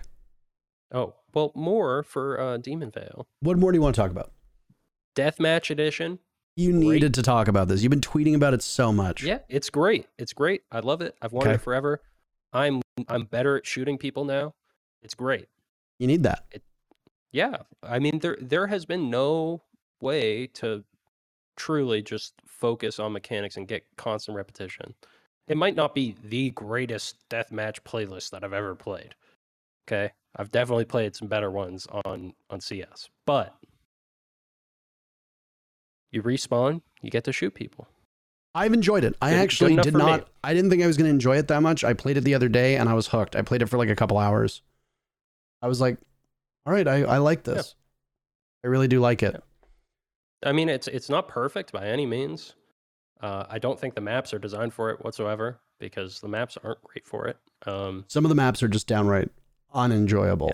Yeah. I definitely think there's ways it could be better, but I do understand that they want a balance of like it feeling like a casual game mode, not entirely like a mechanical warm-up game mode. Like they're trying to find a balance. So beggars can't be choosers. I'm okay with it. I'm just fucking glad that something exists for it because it was so like to actually practice engagements with a player in Siege was fucking like it's impossible. Yeah. It really is. Like you can't queue up casual or ranked to practice engagements. Like you get one every 4 minutes maybe. Like, you know? Not that's an exaggeration, right? You're killing people. You'll get some more, but like it's definitely it's not very good in comparison. Right now you can get fucking like 30 plus engagements in 5 minutes. Yep. As opposed to 10 in 20 minutes. The one thing that I really like about it is it teaches you how to take multiple engagements at one time. Yeah. You know, like I played Villa. I think I played Villa for 2 of them, and I think I played Theme for 1 of them. Villa stinks because everybody just impacts all the walls, and it's like next thing you know, they're like giant fucking open rooms, which is fine. But there were times where it's like I'd come up the stairs and I'd be looking at 90 and I'd take a fight on 90, then immediately have to pivot over to like, you know, Aviator and then take another fight right there. And that's just the kind of thing like T-Hunt doesn't teach you. No.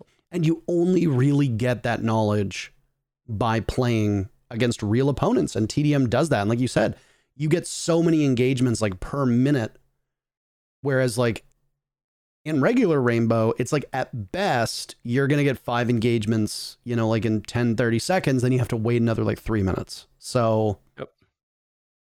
I don't know. I think it's really good. I've been enjoying it a lot more. I played, what was it? Sugar Rush, I think it was called. Yes. Hated it. The other Deathmatch. Absolutely hated it. I couldn't stand it. I hated the aesthetic. I hated the map. I did not like the way that it felt. It didn't feel good. It didn't feel like Rainbow. And then now I played TDM and I'm like, this feels good. Like this. Yeah. I'm enjoying this a lot more, way more than I thought I was going to. Yeah. Apparently it's called Sugar Great Fright, addition. which is a diabetic is a Sugar fright Fright. that I have every day. So Yeah. Yeah. And afraid then of sugar. final change we got to mention. All one-time sites available. How on nice every is weapon. that? Great. How nice is that? I fucking love it. Incredible. Hollow B on everything for me. I know there's a lot of people that are a fan of Red Dot B, the Russian Red Dot. Mhm. Hollow B, I can't get away from it. I love it. It's so nice. It's The so Russian nice. Reflex is my favorite site in the game. Fair enough. Kind of weird, but it's okay. Little green, No, I know. little green line. So my thing is like, I thought I liked the site, but then I realized that I actually just like those Russian guns. True. That's what I realized. I approached it and I said this, I've said this on Twitter, I've talked about this on stream before. It never made sense to me where they're like, yeah, you get the regular Hollow, but then you get the Cybertruck Hollow. Yes. Why? That is nonsensical. It's just fucked up. Yeah, like let everybody have it and let it be preference. The problem is that I fear that we will get into a point where they are again like min-maxing the sites. Like look at because everyone's going to be running, Hollow B, for example, maybe, or whatever it is. And then like, well, this gun's too strong now. Let's take that one away from it. I hope not. I think you just need to, I think you just need to like try to balance the sights as they did with, what was it? It was the Russian Reflex, wasn't it? The old Russian Reflex was amazing because it was like super zoomed out and all you have is like the little curl casing and that's it. And then they realized like so many people were running it because it was just objectively better. It covered like next to none of the screen. Mm-hmm. And they said, okay, shit, this, why would you run one of the like bigger, chunkier, clunkier housings when this one is so clean? And everybody's been saying, oh, we need like, the Coyote Red Dot from Battlefield because it's just like, it's like a little thing. It doesn't cover. I don't know my Battlefield. You gotta learn. But then they turn around. They're like, well, optics are not supposed to be for balancing. Yeah. Then they're like, but we need to balance the Russian Reflex. And you're like, curious.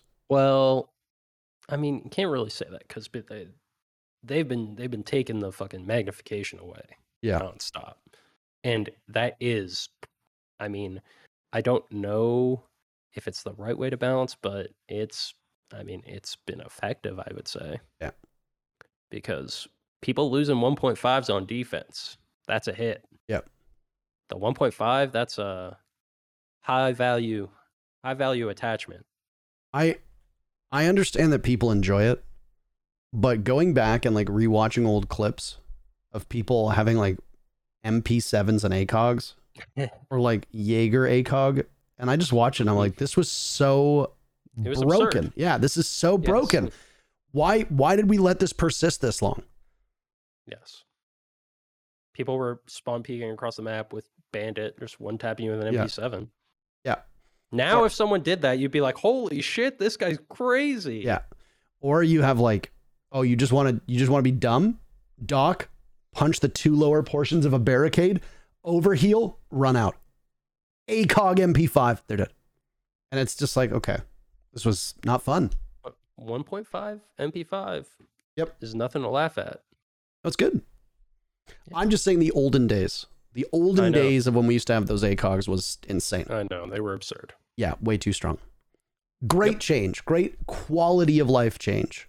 And it is a direct buff to a number of guns as well.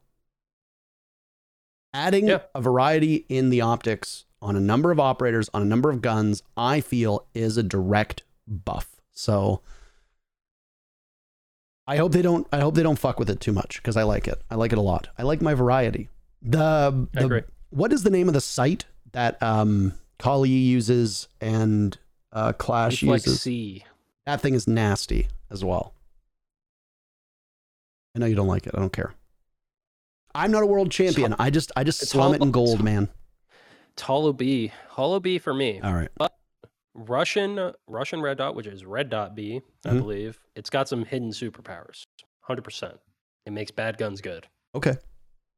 I believe you. Yeah. Last It topic. looks ugly though. I'm not a fan, but Last topic for Demon Vale. Want to move on? yeah. We don't have a ton of time, so we're going to have to run through NAL pretty quickly. We have like 15-ish minutes. I want us to hold as close to as possible this proper timeline. Yeah. So 15 minutes, NAL. Obviously some huge changes. Let's start with the biggest one, XSET's roster, because they are a brand new team. A disappointing performance previously. Your old compatriot did not have the greatest of luck. Mm-hmm. Now they have a new team. What do you think of it? I think it is a solid roster. Okay. I think Bodega is a clown, but I think they'll be a solid team. I don't think they'll be, like world beaters. I think they're missing something for that, but I do think they'll be a solid team. I think they have some very talented players on the team, and I think they'll figure things out to where they'll play well as a team and, kind of figure out their chemistry and whatnot. But I do think they'll be a bit limited in terms of not having, maybe like a main voice of the team. But maybe they do, because I don't know the players really well or anything. But maybe there's a hidden voice in that team that I don't know about. Maybe someone steps up.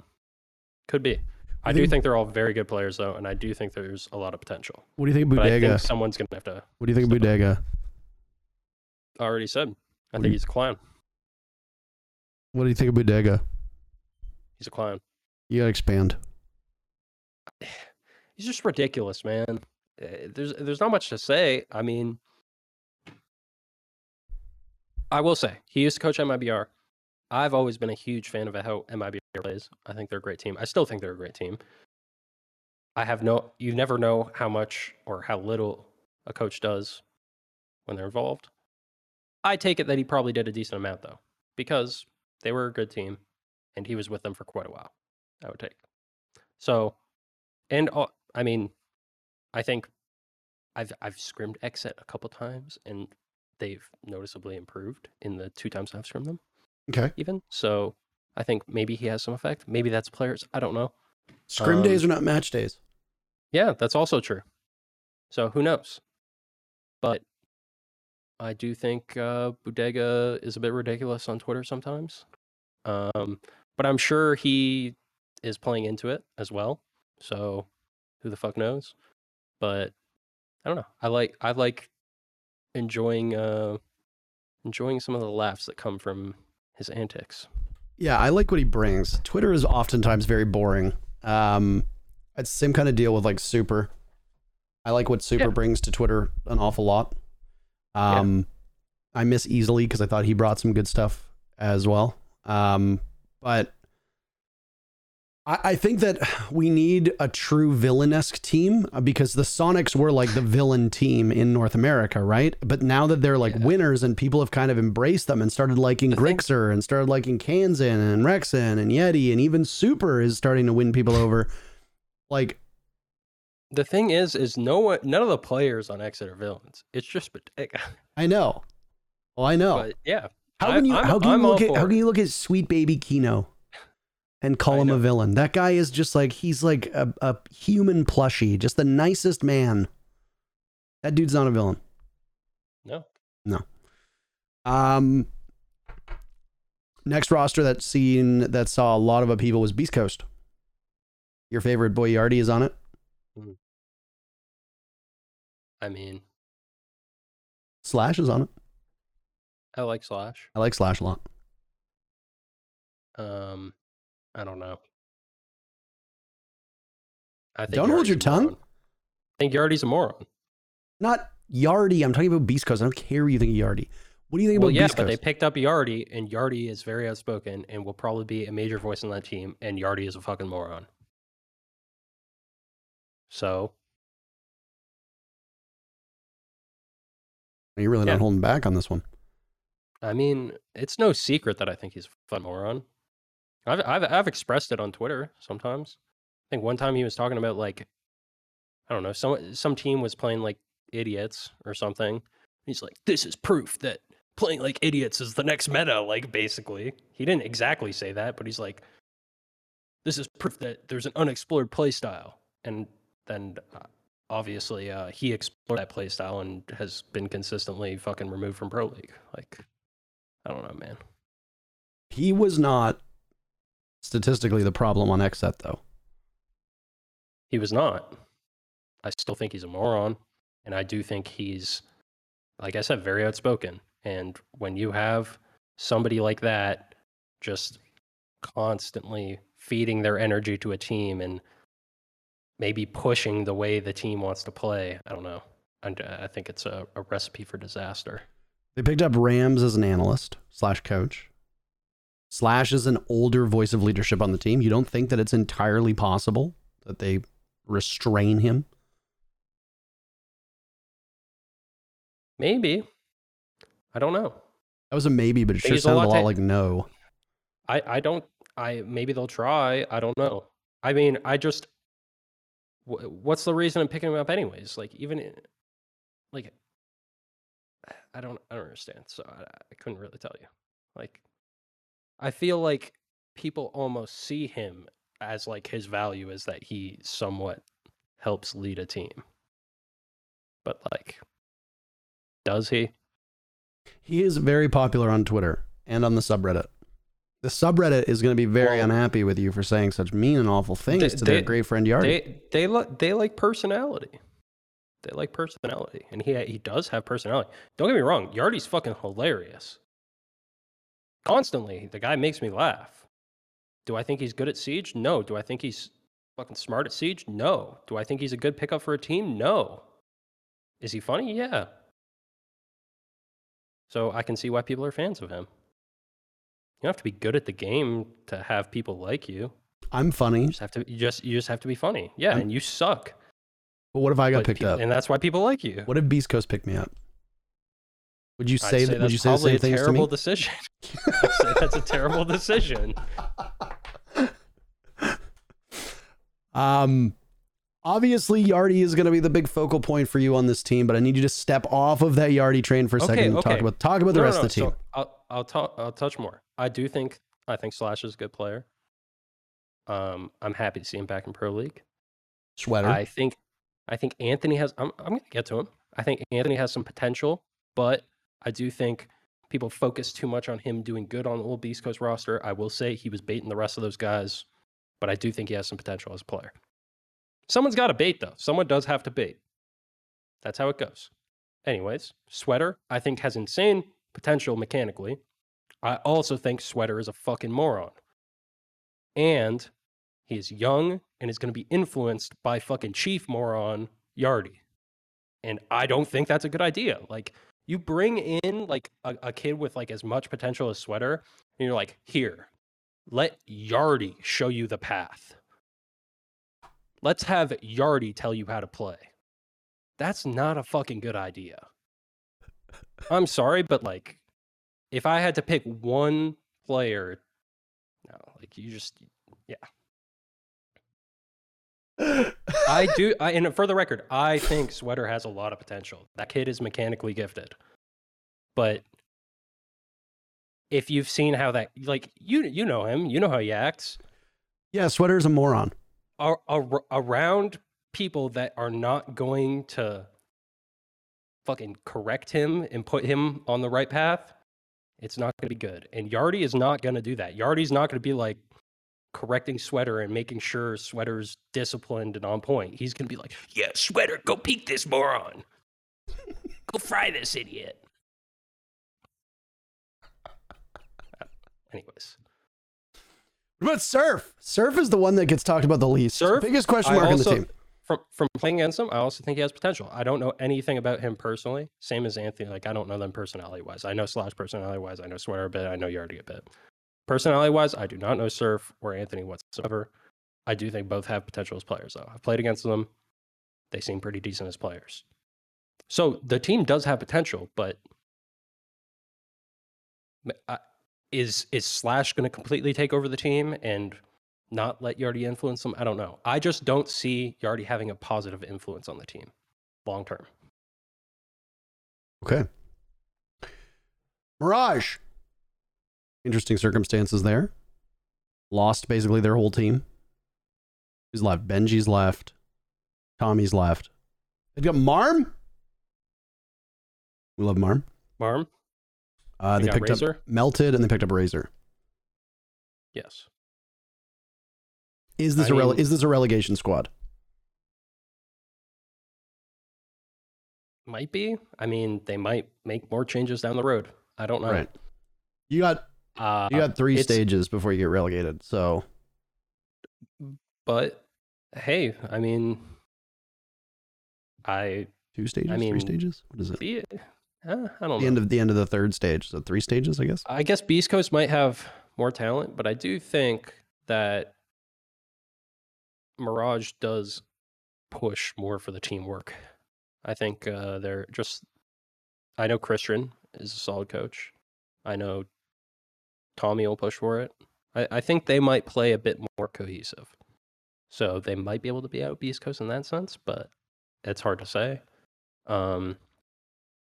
They have maybe a more well-rounded roster in terms of support, but it's very hard to predict. I think them and Beast Coast obviously look like the weakest rosters, but both are hard to predict kind of how that would pan out. And like I said, there's more time for more changes to happen, and I would not be surprised if more changes happen because that's how NAL goes. Well, there was you talked to Marm on the Pengu podcast last week. Yes. But from her own comments, the team has not had a lot of time to gel, and it honestly seems like they got caught flat-footed with Dream leaving the roster and had to scramble to make changes. And honestly, like they could have done worse for how quickly they were able to put that team together. I will say that much. You know, they definitely could have done worse. But my issue with them is that I will agree with you. They are a more well-rounded roster. But who's your lead entry? Who's your main fragger? Like Benji has proven to be quite inconsistent. Razor.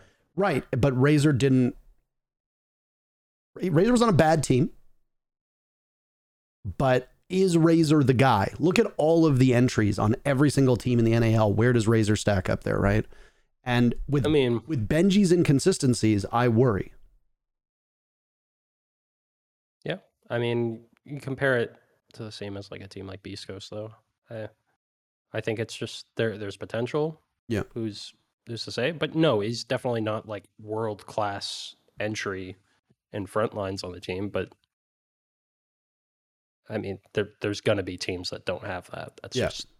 That's how it goes. There's only so many to go around. And I mean, it might be entries now, but there was a period of time where we were talking about that with supports, right? Like there was like a region would have like 2 or 3 good supports and the rest would just be mostly bad. So you'd turn around and you'd say, okay, well, we need to support like Goga. We need to support like BC. And it's like, okay, well, you can go to the support field and just pick them off the trees. Like they're not fruit. Like you don't just go and just grab a bundle of them and come home, like. Yep. So I'm interested about that Mirage roster. I will say that in terms of like power rankings right now, knowing what we know, unless they make some big changes, I don't have the best outlook on the team. But again, circumstances dictate who you can and can't pick up. And if the rumors are true that they were expecting to keep Dream and pick up Nurs, then you get caught out and then you got hours to make a change. That's it. Exactly. So that's just unfortunate situation. Yeah. I think in hindsight, I do think it might have been valuable to still have a player like Nyx just for like the leadership factor. Say what you will about Nyx, but Okay. He does make his teams a more cohesive unit. He does.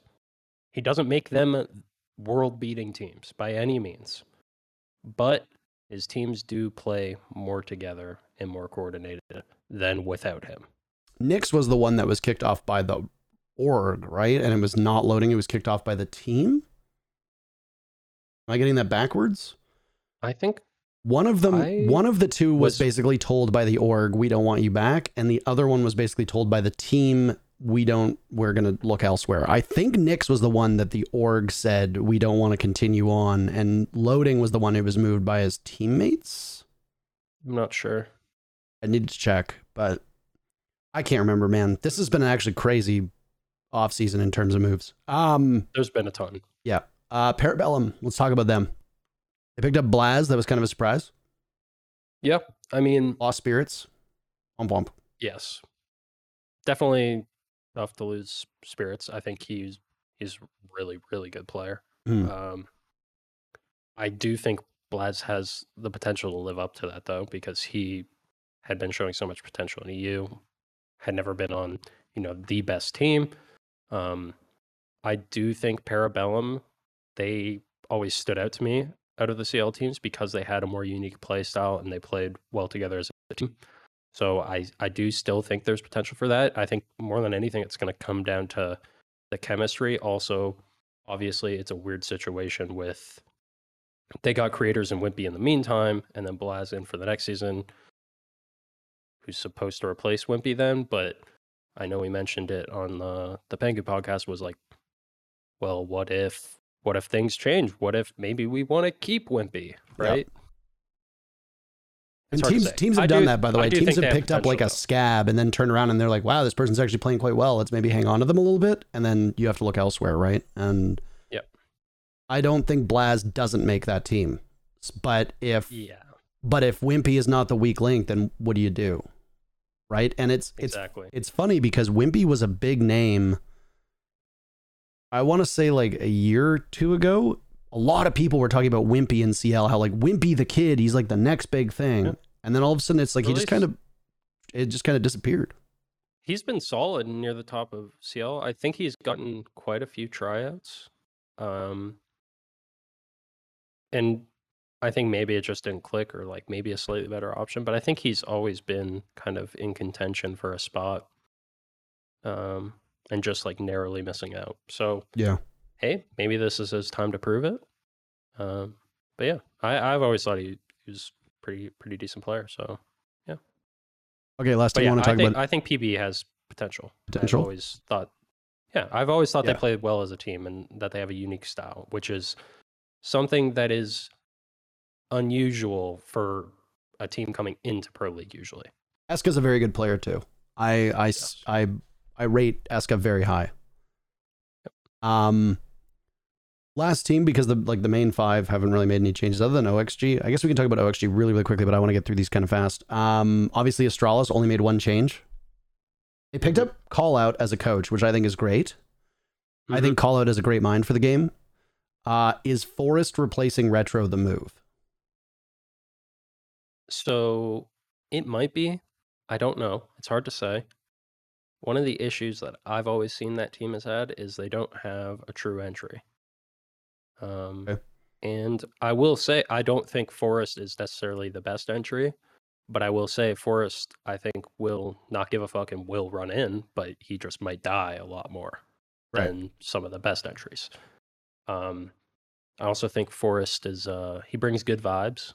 So I do think the vibes on that team will be pretty solid.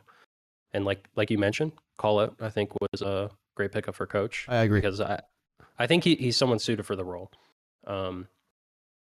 Not to say that I think, he has plenty to prove. I don't think he's going to be a world-class coach by any means right away, but I think he's deserved to be at the pro level, and I think coach is probably the best role for him at the moment. I agree. Super actually said something very interesting on that old United squad. He said that he didn't think that Call Out was actually the worst player on the team. He thought that Forest was. Forest did not perform well in that season they had. I like Forest, and I'm actually hoping he does better because like he had a a very bad Yeah. season. I can't remember what we were watching, but I he hope was he just gets like, his he was like redemption. blatantly trolling some match. I can't remember what it was. He was like running like, It was against us was it? He was like running like on Cav and SSG. He ran shit. And Cav. yeah. Yes. And it's like, okay. I think it was on Coastline, and he started picking Cav because I think we were running Jackal. Mhm. I guess. I don't know. I don't remember exactly what he even did, but I remember one round I literally thought he was AFK because he was like just sitting in the middle of like the fish to pool or the aqua to pool door, Mhm. and I was at big window, and I saw this guy on my drone. I was like, I think he's lagging out, and I opened the window behind him, and he sat there. And he moved a little bit, and I was like, wait a minute, like what is this guy doing? And I just killed him. I don't know. It's weird. I don't know. OXG actually, I think is let's round this out as the top. The main four, well, main five, I guess if you want to call them that. OXG, upgrade or downgrade? It's tough to say. It might actually be an upgrade because Dream is a true support player. I'd say more so. He's more lined up with the role, so maybe Dream enables the team a bit more. But and maybe the vibes. Dream brings the vibes. He brings vibes. Number 69. And nice in chat. Nice.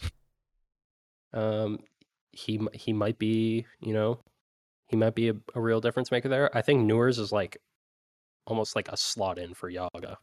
Like young new player, he can shoot. Like keeping it simple. I don't know. I don't think there's like much that probably separates him from Yaga or vice versa. So I don't think there's too much of a change there. I think it'll really be down to if Dream being like a support player that they needed enables the team more. I think that can be the difference maker, but I also think they might just end up being the same kind of team. It's hard to say. They're so unpredictable to me because I feel like they live and die off of Foxy and Laxing. They're just such big personalities. They play around their style. Laxing in particular, plays unlike almost anybody else in the league.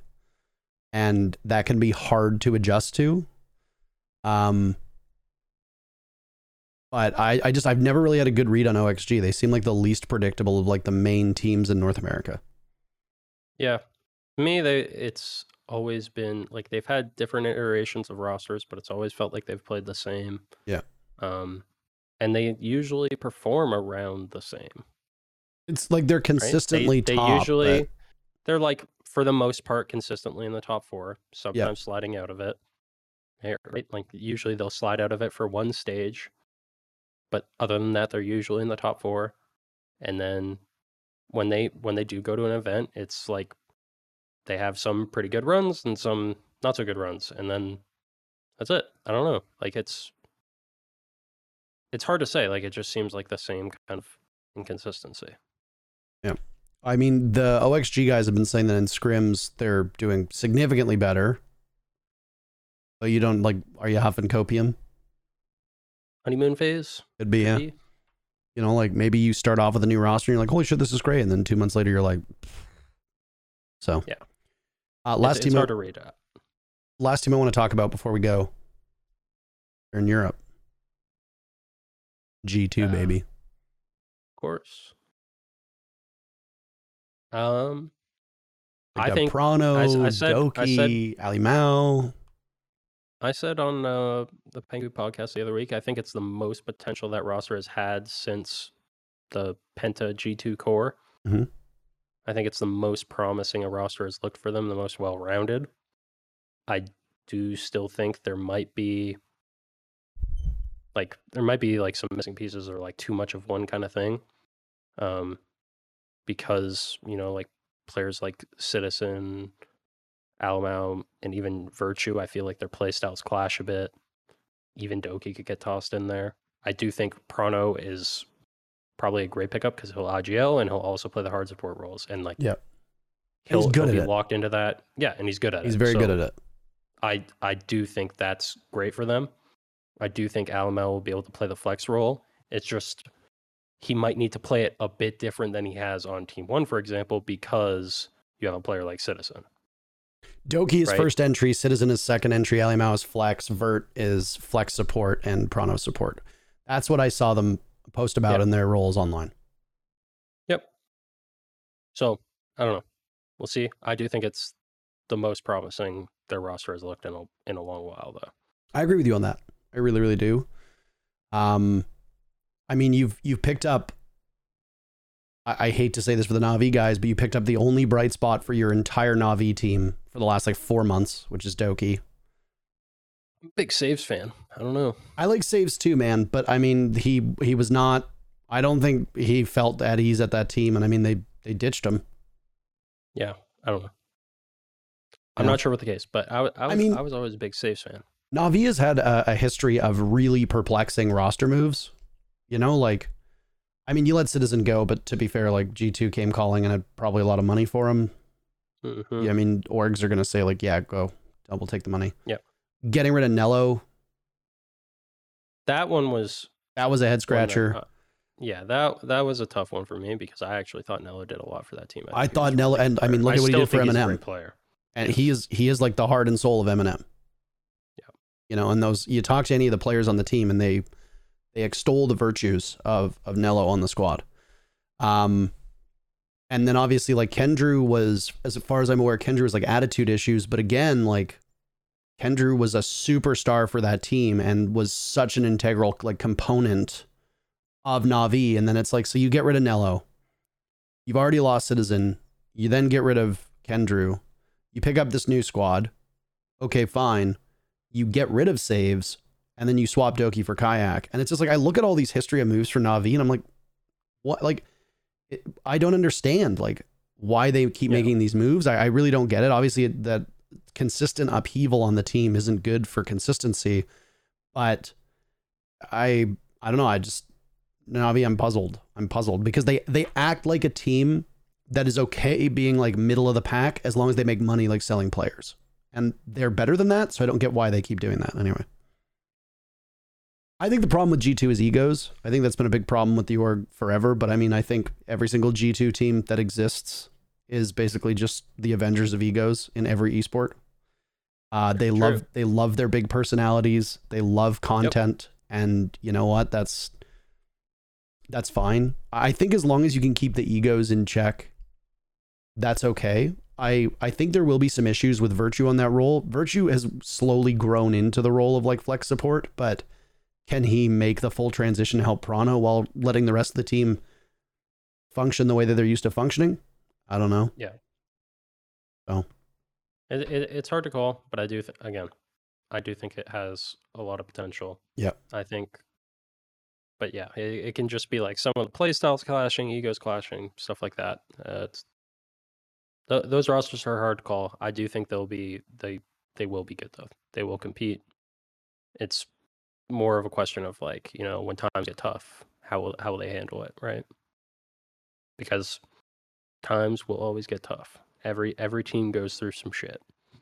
That's how it goes. I said this on stream. I always enjoyed being near G2 over the last like year when they've lost matches or lost maps because they just shit talk each other so hard. Like I was standing in the hallway at Mexico and the team, I can't remember what team it was that they lost to. They're literally standing out and they're standing in the hallway and one of the players was like, "This fucking dog shit. You all played like fucking dog shit. Why am I surrounded by dog shit teammates? We have to be better, blah, blah." And just like two of the like G2 players were really just like standing there like heads down. Like, Jesus Christ. And I was just standing there. Fucking embarrassing performance. Like, okay.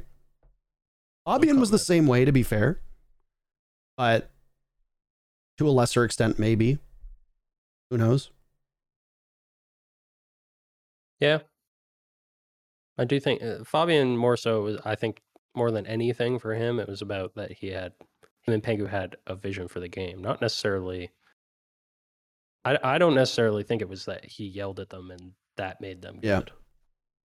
I don't think that was what made them good. I think it was that they were all very good at their roles and that him and Pengu, you know, kind of had this vision for how they played the game and it suited the kind of players that they had so well. Yes. I think that team had a lot, like that team had a lot of egos too. But I agree with you. Like the players played their roles really, really well.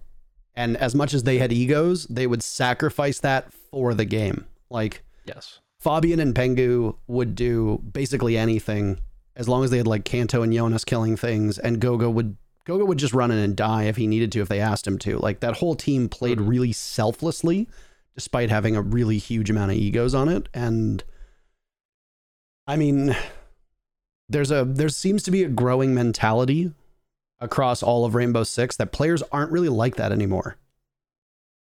I don't know what it is, man. There seems to be like this growing movement of players who like play for themselves.